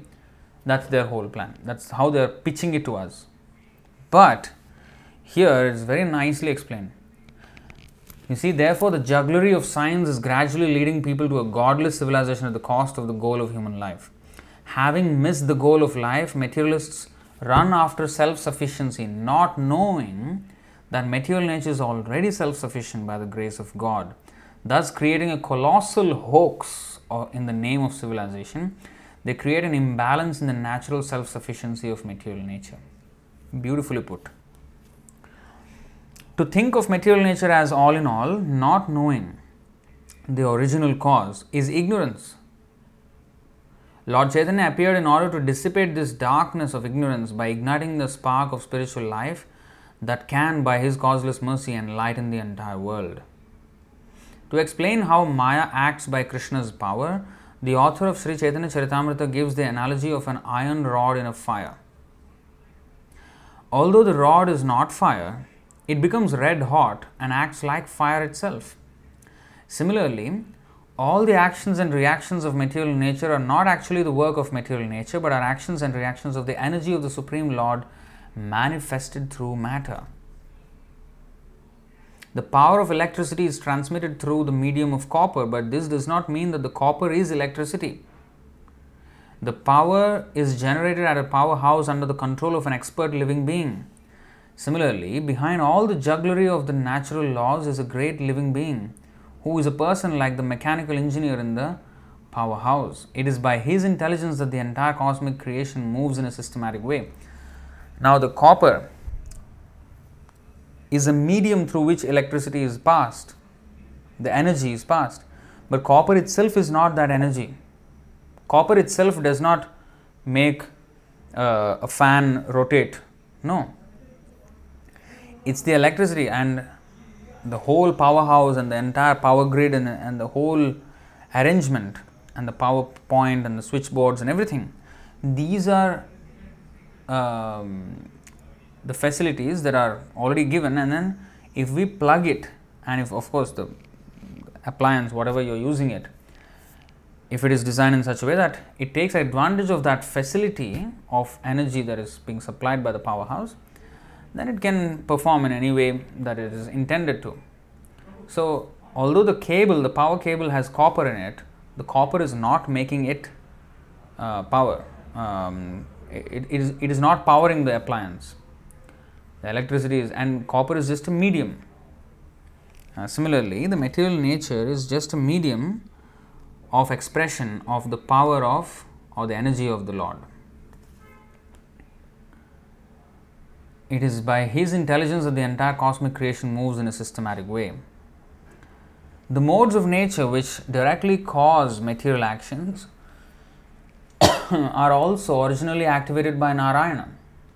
A simple analogy will explain how this is so.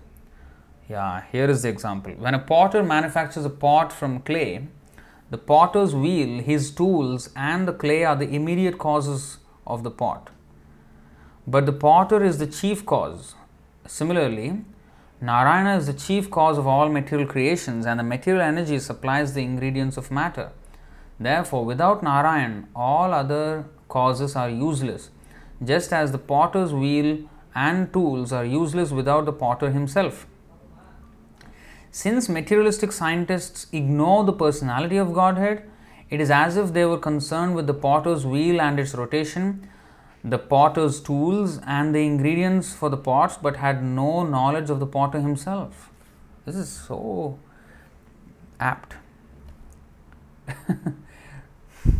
The scientists are trying to understand how these planets are rotating and the universe is expanding and the laws of physics. It is like trying to understand what is the law, what is the equation for the moving of the potter's wheel. The equation is there. You look at the potter, he is the person who is moving that wheel. That's it. Whatever force he is putting, that is the force that the wheel is expressing, and the pot is coming out. That is a simple explanation. They are trying to calculate, oh, it is this way, it is that way. But the potter can always change the speed of the wheel. He can always do anything he wants. He can stop the wheel at any time. But they say, because they only have a very small sample that they observe. A small sample of space and a small sample of time that they have. And in that time, whatever they see, they think that is the law. And thus they formulate so many laws. Like if I am seeing the potter's wheel moving at, say, 60 rotations per minute, say 1 rotation per second. So RPM, rotations per minute. So 60 RPM. If it is rotating, then I say, okay, this is the law. Like, that gravitational acceleration, what is that? 9.8 meters per second square. You see, that's the acceleration. So this law we have come up with, gravitation. It's what we are observing in this sample of time. He can always change it, the Lord. So, these laws of physics are nothing but we are looking at the potter's wheel and trying to deduce something from it. But the magic is not in the potter's wheel. It's in the potter. That's what the materialistic scientists are unable to understand. Or that's where they fail. They don't put in any effort to understand that there's actually a person behind this whole thing.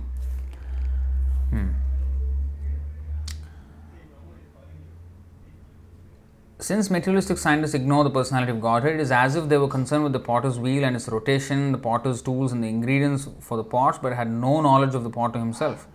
Therefore, modern science has created an imperfect, godless civilization that is in gross ignorance of the ultimate cause. Scientific advancement should have a great goal to attain, and that great goal should be the personality of Godhead. First of all, our science has no goal. They say, just explore and see where it goes. I don't know where to even go. But we have to know the goal. Otherwise, we don't know where we are going. And they think it is advancement. Because they are doing something, they think that is advancement.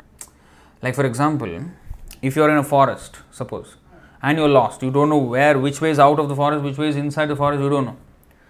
Now, just because you are moving, it is not advancement. Maybe you are going deeper into the forest, who knows? How do you know that which way is out and which way is in and which way is danger. Maybe this way I am going nearer to the the den of the lion or something maybe, and this way maybe I am going out of the forest, or this way I am going maybe to a reservoir of a lake or something. I don't know where I am heading.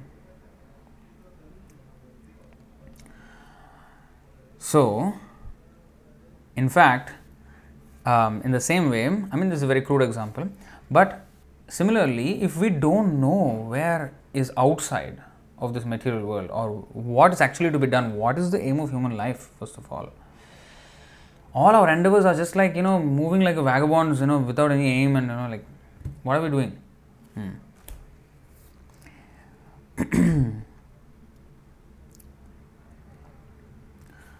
The great goal should be the personality of Godhead. In the Bhagavad Gita, it is said that after conducting research for many, many births, great men of knowledge who stress the importance of experimental thought can know the personality of Godhead, who is the cause of all causes. What is that verse? 7.19. Bahunam janmanamante jnanavan mam prapadyate.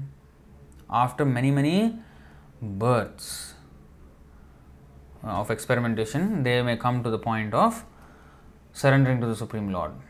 Not because that their experiments became successful, but because they were shown some mercy by a pure devotee.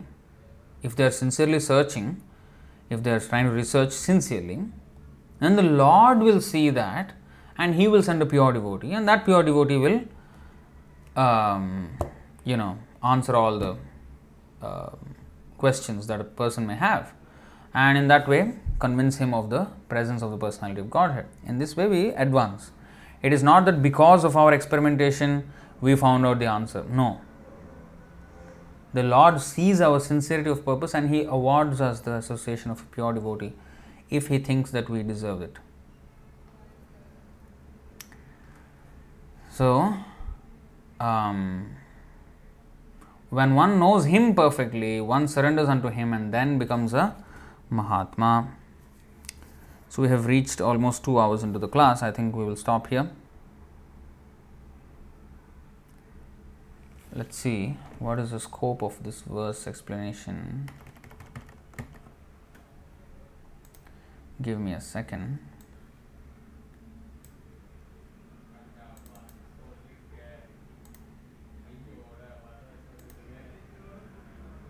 Hmm. 51 through 92. Wow. So, until 92nd verse, this is the 9th. And I don't know, any long purports? Let's see, we will go a little further, and then we will see if we can cover this entire verse. If we can't, then we will stop somewhere in the middle, right? So, coming back. Vaikuntha बेड़िया एक आछे जल निधि अनंत अपार तार नाहिक अविधि. Surrounding Vaikuntha is a mass of water that is endless. Surrounding Vaikuntha, in all sides looks like, is a mass of water that is endless, unfathomed and unlimited. Vaikunthera prithvyadi sakala chinmay Mayika bhutera tathi janma nahi hoy. The earth, water, fire, air and ether of Vaikuntha are all spiritual.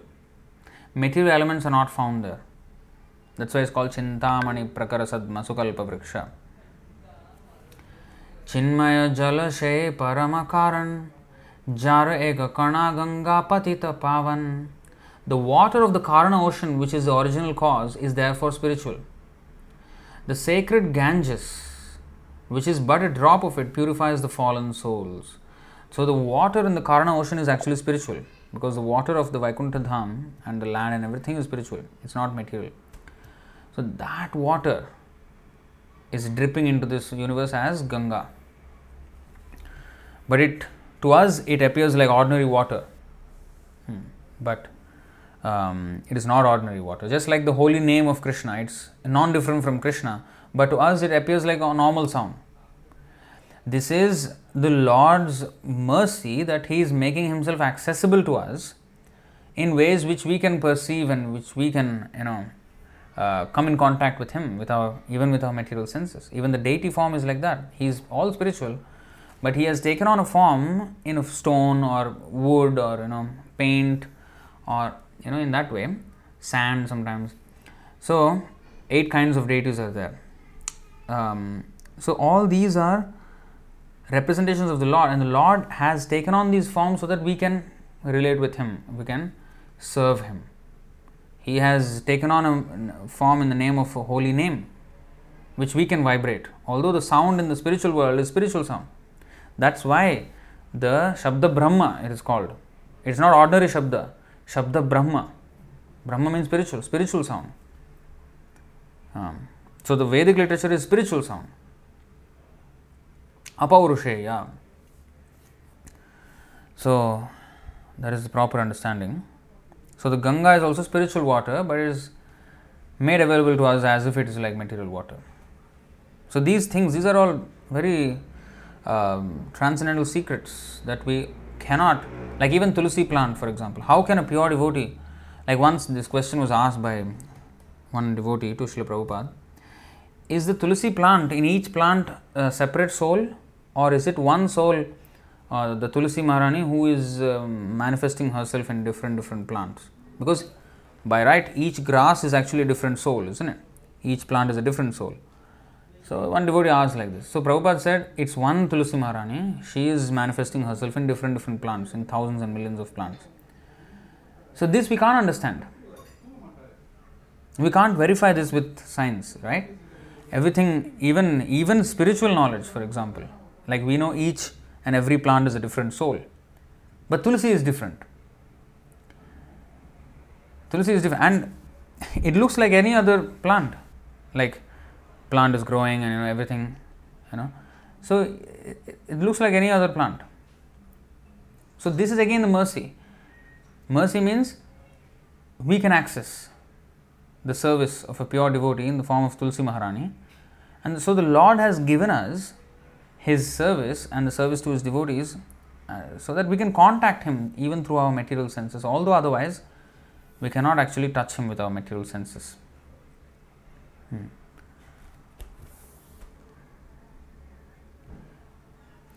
Shaita karanarnave shaye sankarshan apanara eka amshe karena shayan. In that ocean lies a plenary portion of Lord Sankarshan.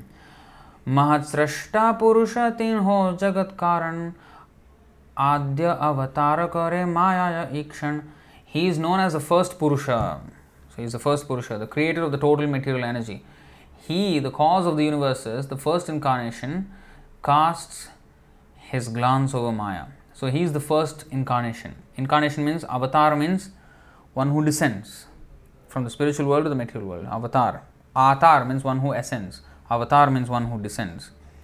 So avatar means, incarnation means one who descends into this material world for a purpose. Like we descended into this material world also, but we are not called avatar. Although we did actually descend, we fell down.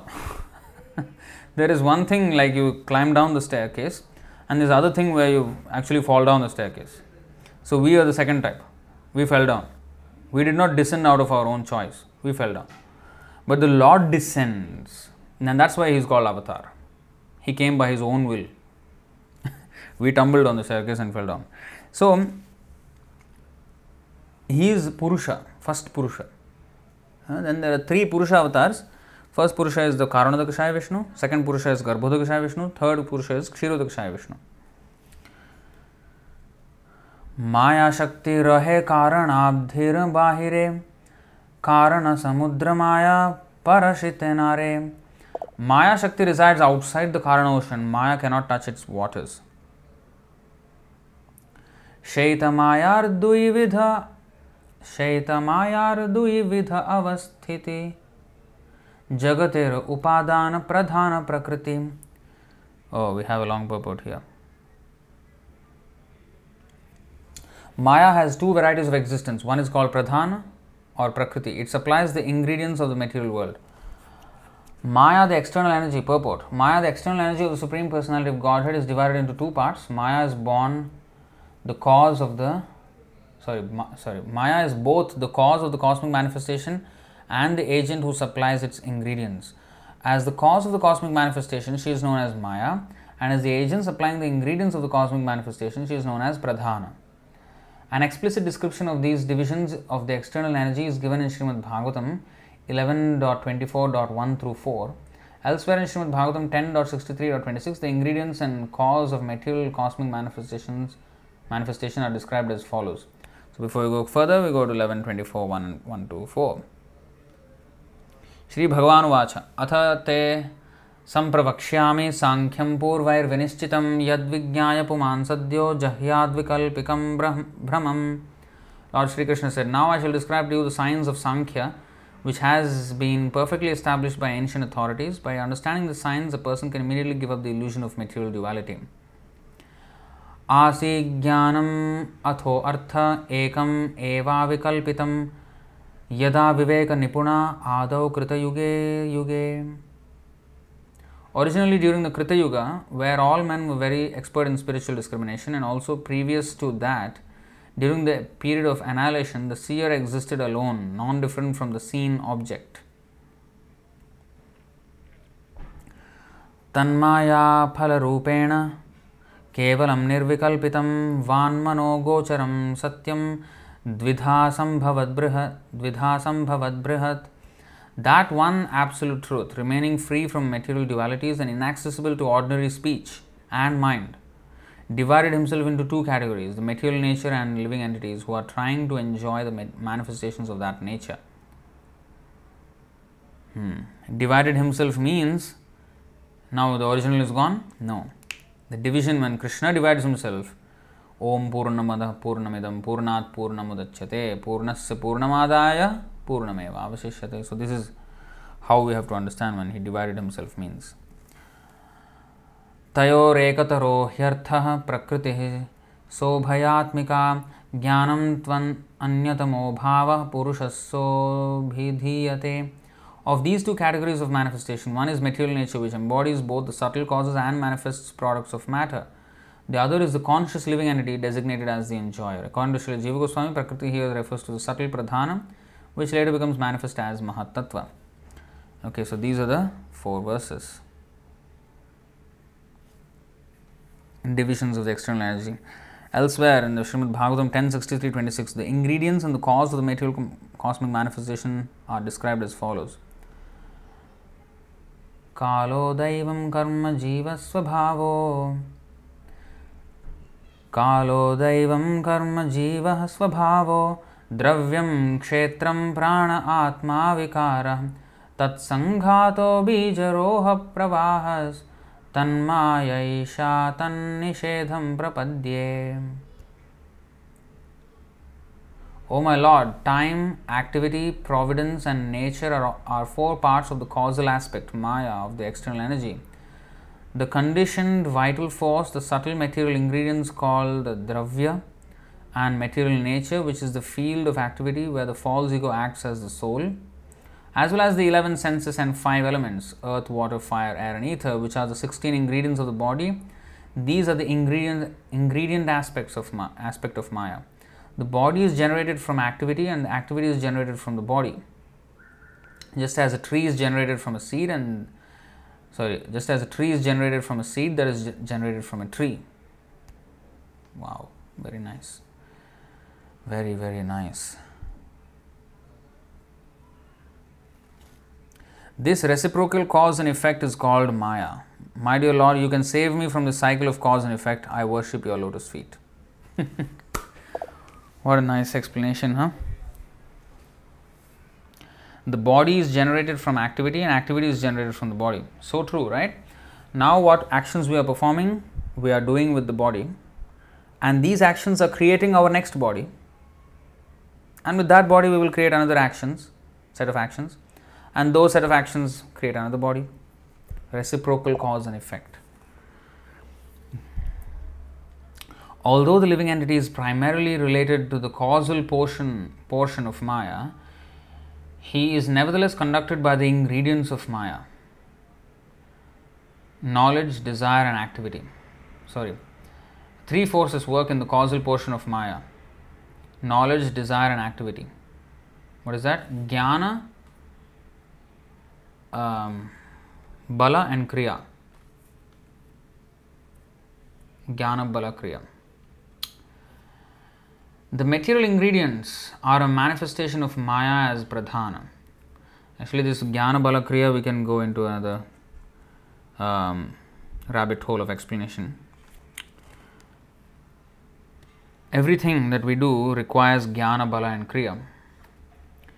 We need to have awareness of what we need to do. Suppose for a business, for example, we need to do some market research, we need to have some knowledge of what we're getting into, and we should have some know-how of how to do things. And then bala. Next, once we have jnana, then bala is important. Just by having jnana is not enough.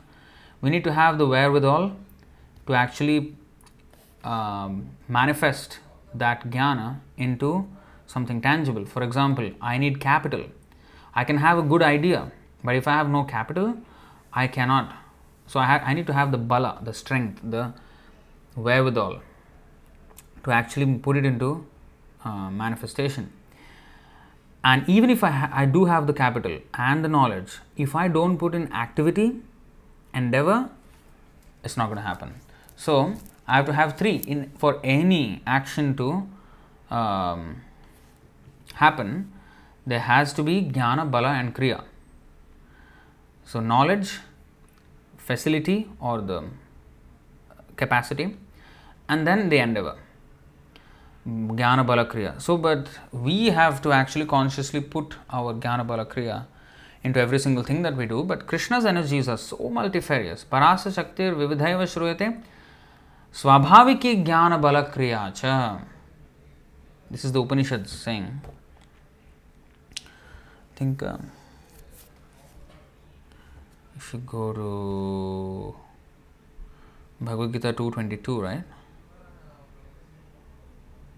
Sorry, this session is a bit long today. No. Not this. Swabhaviki. 322. All right, not 222. This is from, where is this? Shvetashvatara Upanishad 6.7 and 8. Tam Ishvaranam Paramam Maheshwaram Tam Devatanam Paramam Chadaivatam Patim Patinam Paramam Parastad Vidamadevam Bhuvaneshamidhyam Natasya Karyam Karanam Cha Vidyate Natatsamaschabhyadhikascha Drishyate Parasya Shaktir Vividhaiva Shruyate Swabhaviki Jnana Bala Kriyacha. Jnana, bala and kriya. So we'll just look at that last part.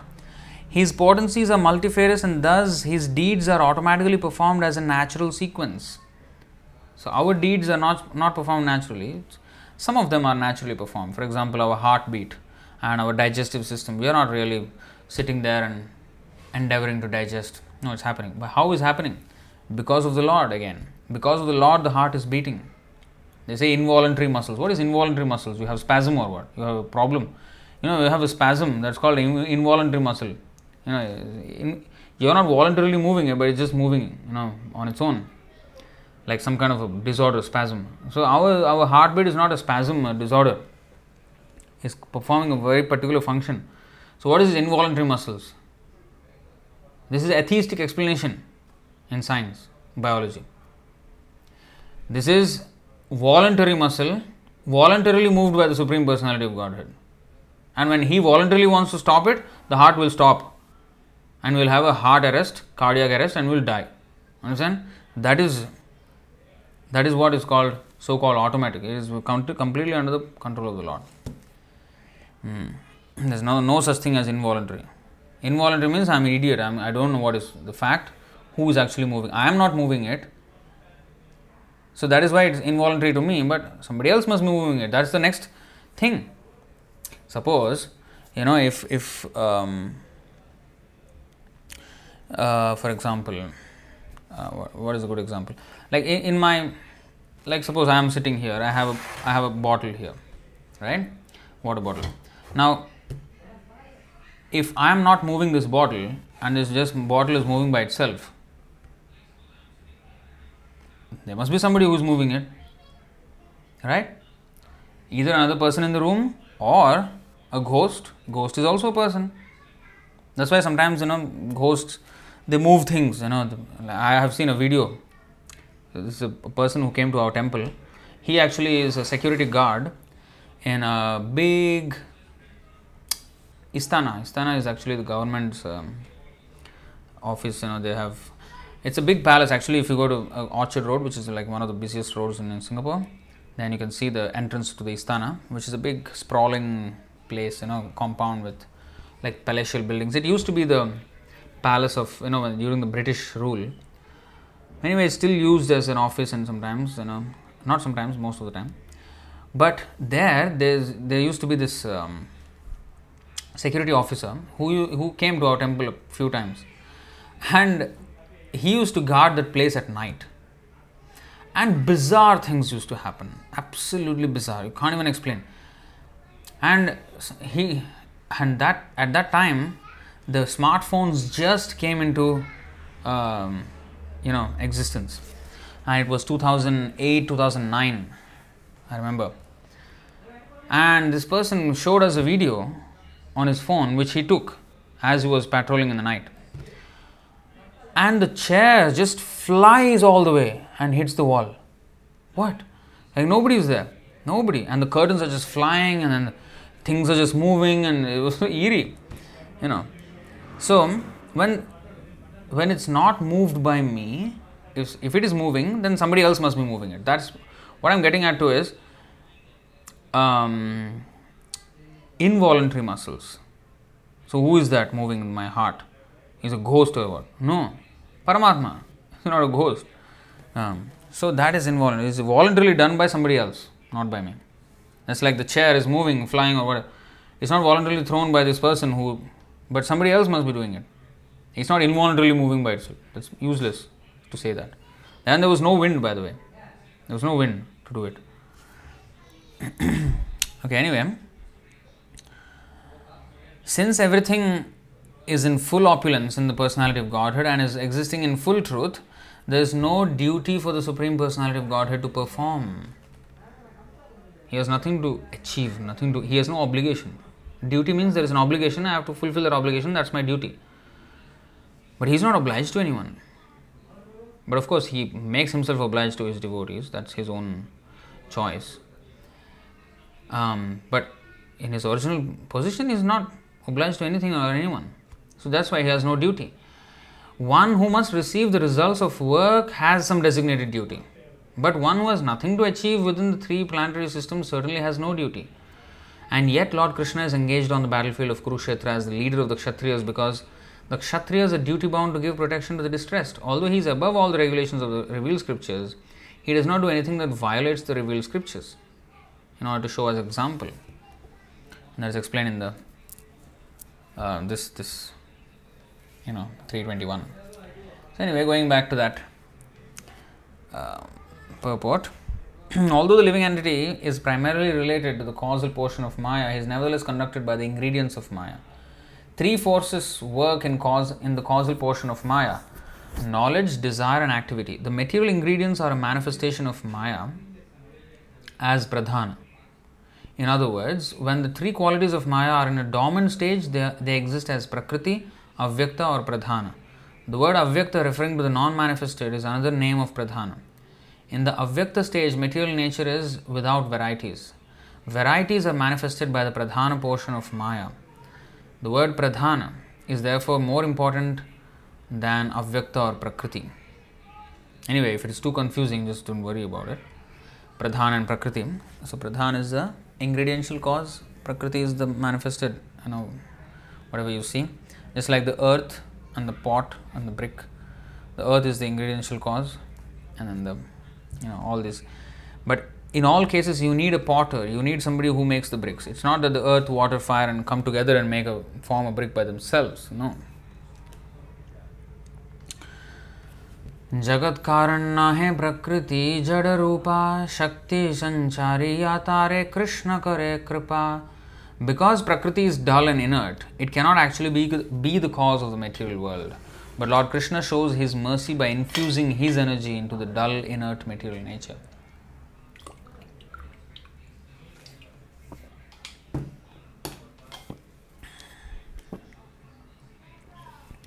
Krishna Shakti Prakriti hoy gauna karan, Agni Shakti lauha jaiche karaye jaran.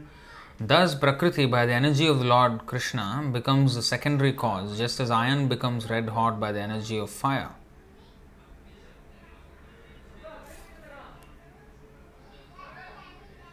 Gauna, indirect. Ataeva Krishna Mula Jagata Karan, Prakriti Karan Jaiche Ajagalastan. Therefore, Lord Krishna is the original cause of the cosmic manifestation. Prakriti is like the nipples on the neck of a goat, for they cannot give any milk. The goat, if you've seen, they have two dangling, like udder, like that. The goat. Ajagalastan. Aja means goat. Gala means neck. Stana means nipples or breast. But it looks like udder, but they don't give any milk. So, in other words, it is said like that because the nipples, the udder looks like a source of milk, but they are not. Similarly, the material nature looks like the source of everything, the nature they say, but it's like the nipples of a goat. They don't actually produce any milk. Purport: the external energy composed of Pradhana or Prakriti as the ingredient supplying portion and Maya as the causal portion is known as Maya Shakti. Inert material nature is not the actual cause of the material manifestation. For Karanarnavashayi Mahavishnu, the plenary expansion of Krishna activates all the ingredients. Actually, if you see the third canto, very, very great detail is given in how each and every material element, ether, air, fire, water, earth, are step by step activated by the Supreme Lord. That whole detail is given in the third canto. You can go and read. I think that's too long for now. This is getting very late, but you can go and read. I think chapter. Let's see if we can quickly point to the chapter where you can go and see that. Third canto, index. You see calculation of time from the atom. It is somewhere here. Divisions of the creation. I think this is where it is. Chapter 3, text 10. I guess you will get it somewhere here. See? You can go and experiment here. It's either in. It's not 311, definitely. I think it's 310. I think I may be wrong, but most probably I'm right. Understanding material nature. Yeah, I don't know if I'm. Anyway, you can go and check. Yeah, I'll quickly go back to that purport again. Material nature is like, okay, let me go back to that. Yeah, it is in this way that material nature has the power to supply the ingredients. How? Because the material manifestation, inert material nature is not the actual cause. Karanarnavashayi or Mahavishnu, he activates all the ingredients. In this way, material nature has the power to supply the ingredients, just like copper has the power to supply electricity, not because of its own thing, it's a medium only. The analogy given is that iron has no power to heat or burn, but after coming in contact with fire, the iron becomes red hot and can then diffuse heat and burn other things. So, what is happening here is the iron is becoming a medium to transfer the heat of the fire, and it is giving that effect of fire by just being a medium of that fire, and can then diffuse heat and burn other things. The material nature is like iron, for it has no independence to act without the touch of Vishnu, who is compared to fire. Lord Vishnu activates material nature by the power of his glance, and then the iron-like material nature becomes a material supplying agent, just as iron made red hot becomes a burning agent. Material nature cannot independently become an agent for supplying the material ingredients. This is more clearly explained by Sri Kapila, an incarnation of Godhead in Srimad Bhagavatam 3:28-40. Yathol mukad vispulingad dhoomadvapi svasambhavat apyatmatvenabhidmatad yat I lost it. Apyatmatvenabhimatad yathagnih prithagul mukat. Wow, that was a tongue twister. Yathol mukad vispulingad dhoomadvapi svasambhavat apyatmatvenabhimatad yathagnih prithagul mukat.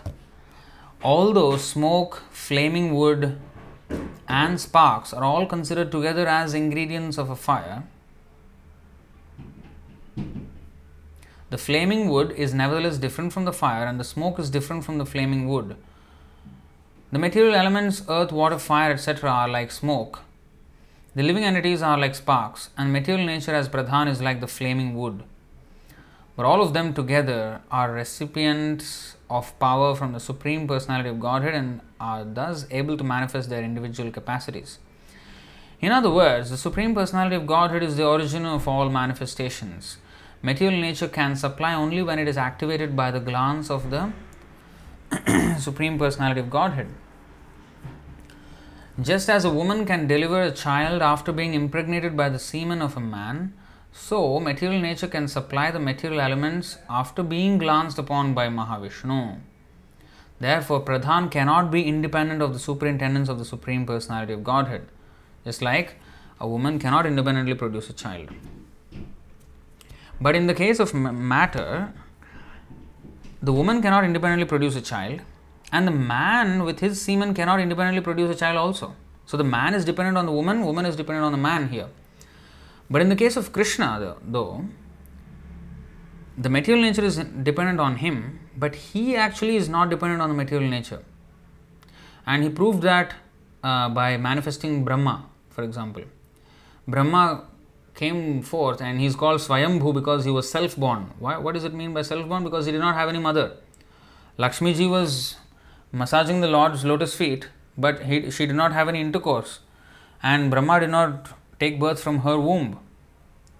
From the navel of Garbhodakashaya Vishnu, the lotus sprouted, and from the lotus Brahma came. So he does not need a woman to give birth, but material nature requires the Lord to glance upon her and agitate her.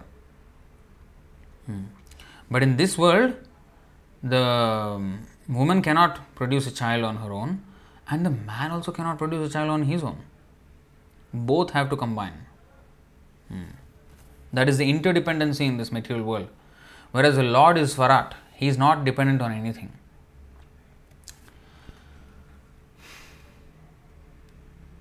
Therefore, Pradhan cannot be independent of the superintendence of the Supreme Personality of Godhead. So that's why we have to be very careful in understanding that it is not that the Lord is decapacitated when there is no Maya. Oh, he cannot do without Maya, because he can only impregnate, but the Maya has to give all the ingredients. But where the Maya is getting the ingredients from? From the Lord only.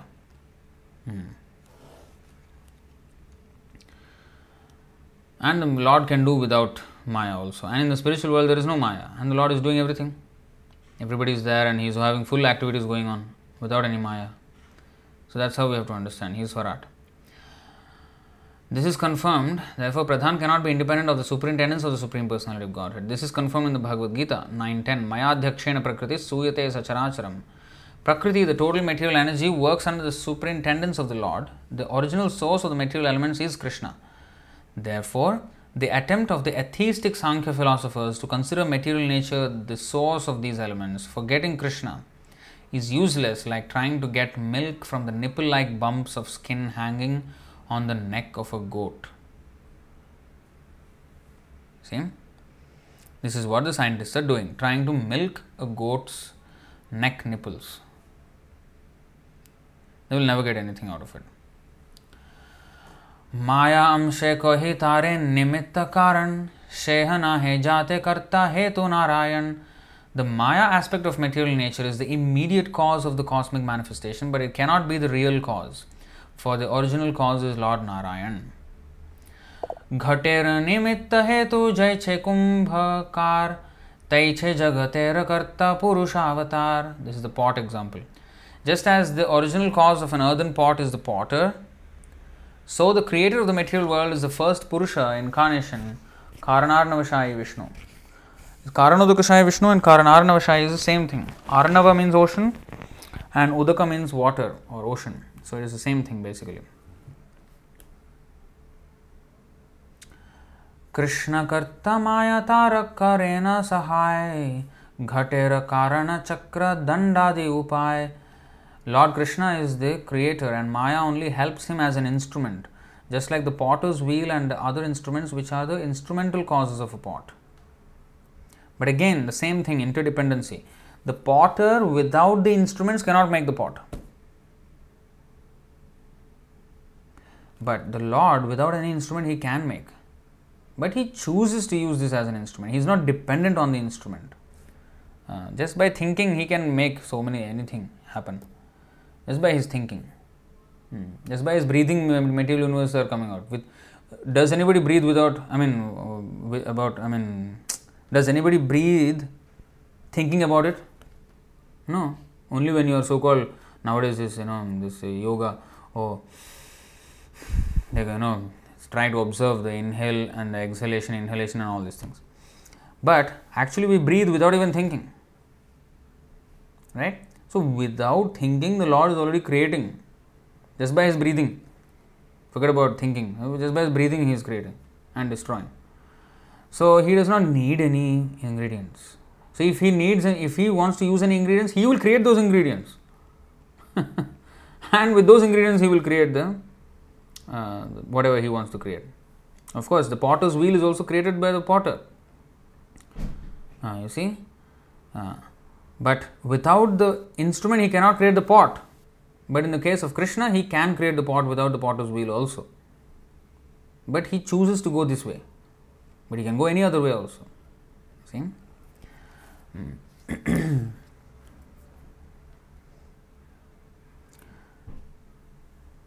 That's why we should be careful not to impose the rule of compulsion on the Lord. That means there's no compulsion for him. He has to do it this way. No. He can do it anyway. Like for example, a good example is milk. Milk is produced from the udder of the cow, for example. But there is a milk ocean that we always learn about, right? Hear about. Where did that ocean of milk come from? How many cows must have produced that milk? Milk can exist without the cow also. That is the thing. We don't know how to do it. Like there is ocean of milk, ocean of yogurt. How to make yogurt? Unless you put some kind of sour substance into the milk, then it becomes yogurt. Who put all the sour substance and then make it yogurt? That's what we think. For example, same way, salt water. If you mix salt in the water only, it becomes salty water. Then who mixed the salt in the water in the ocean? The Lord mixed. Similarly, milk, as far as we know, can come only from a cow. But in the ocean of milk, where that milk is coming from? Kamadhenu or whoever. Surabhi cows, in the spiritual world there are Surabhi cows giving unlimited milk. But there is no need that milk has to come from a cow. There is sweet water ocean, sugarcane, ocean, where here we can understand the sugarcane comes from the sugarcane plant, and then we squeeze it, then we can get the sugar water, syrup. But how is that? How many sugarcane plants? See, the thing is, it can happen without this also. That's the thing. The compulsion does not exist in the Lord. The Lord can do it any way that we cannot even imagine. You see? Liquor, there is a ocean of liquor that is explained in the Shastra. Liquor we know is only made from, when you ferment some, rice or whatever, coconut or whatever. Who has fermented? Again, we are calculating in our own way. But we accept it as if salt water is like a default because it's already there. So for those planets where sugar water is there as the ocean, they accept it as default. They don't say that how to actually mix all the salt and water together or sugar and water. No. So in that way we have to understand the Lord is not dependent on the instrument. Yeah, another good example is in the Bhagavad Gita. Nimitta matram bhavasavya sachin. He told Arjuna,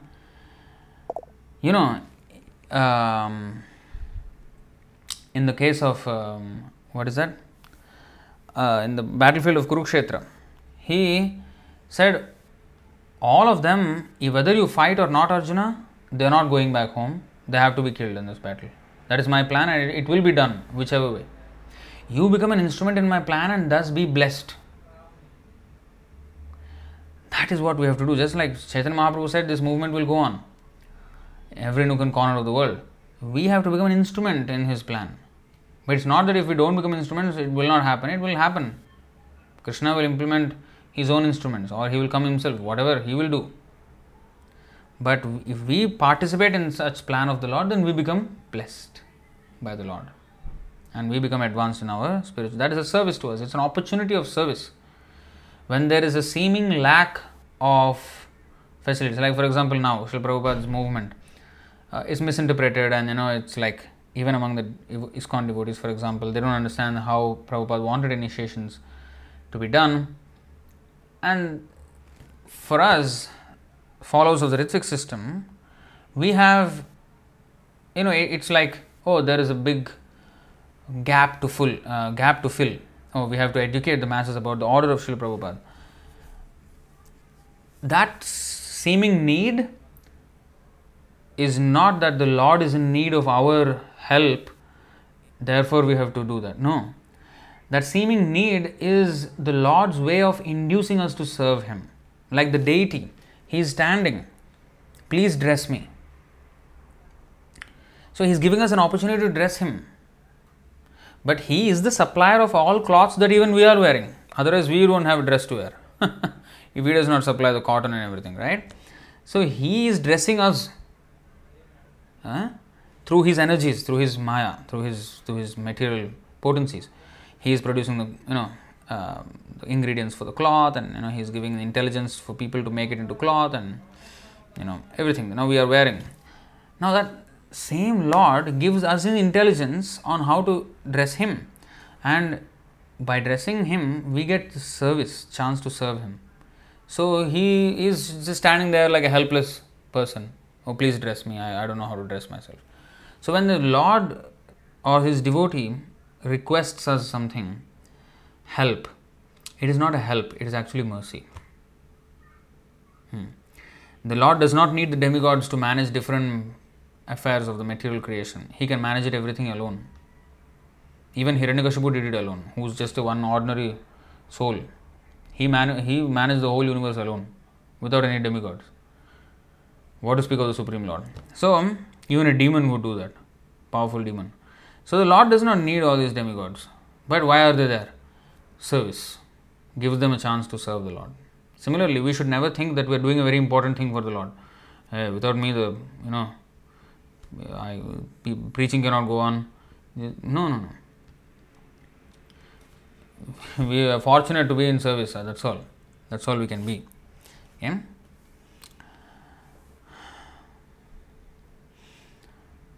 दूर होते पुरुष करे मायाते अवधान जीव रूप वीर्यताते करे न आधान. The first Purusha casts his glance at Maya from a distance. Distance means very, very far. And thus he impregnates her with the seed of life in the form of the living entities. Eka anga bhase kore mayate milan Maya hoite janme tabe brahmande ragan. The reflected rays of his body mix with Maya, and thus Maya gives birth to myriad universes. I think we'll stop here. Okay, 10 o'clock. Long purport, and we can stop here. We will continue from 66 onwards. Any questions?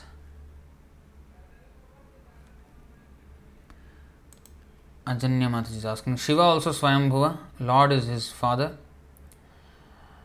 No, Shiva came from the eyebrows of Brahma, but also there was no copulation, there was no sexual intercourse. He came from the from between the eyebrows of Lord Brahma. And even Narad Muni is a Manasik Putra of Brahma. He came from the mind of Brahma without. So the Lord sometimes invests. This is called Shakti Avesha. He invests his Shakti on certain individuals, and such individuals also can perform in very wonderful ways. Big sages also, they have done like the Vishwamitra created a planet. How all this is possible? So that's how we have to understand. The Lord, if he empowers somebody, then they can do. This is done. How the milk in the ocean remains fresh, it won't get spoiled. This is our frog brain. We calculate the ocean according to the 3 foot well that we are in. We think that milk spoils in this planet, so therefore milk spoils on all planets. What is that? No. That's why it always remains fresh. We cannot conceive how milk can remain fresh. Just like we cannot conceive how can anybody live on the sun with the temperature that is there. But Krishna said, I spoke on the sun planet. Nicely I spoke in big nice discussion. Peacefully we were having. Not that everybody was burning and then fire extinguisher were coming and then sirens were going on and we were discussing Bhagavad Gita in the meantime. No.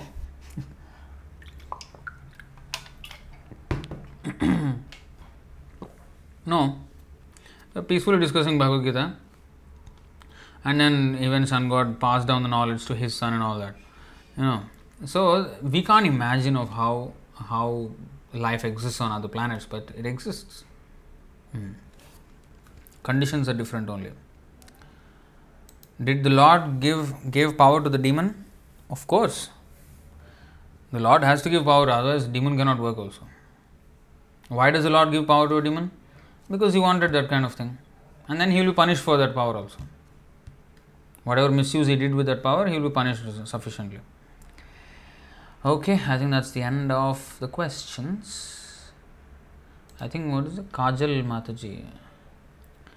Supreme Personality wants it that way. He wants us to rest at night perhaps. What is that? I don't know in which context was that. Sorry, I lost the context there. Okay, I think that's the end of the session. Thank you all very much. Nityananda Ram ki jai. Charitamrita ki jai. Srila Prabhupada ki jai. Ananta Koti Vaishnava Vrinda ki jai. Nitai Gaur Premanande. Hari Hari Bol. Hare Krishna.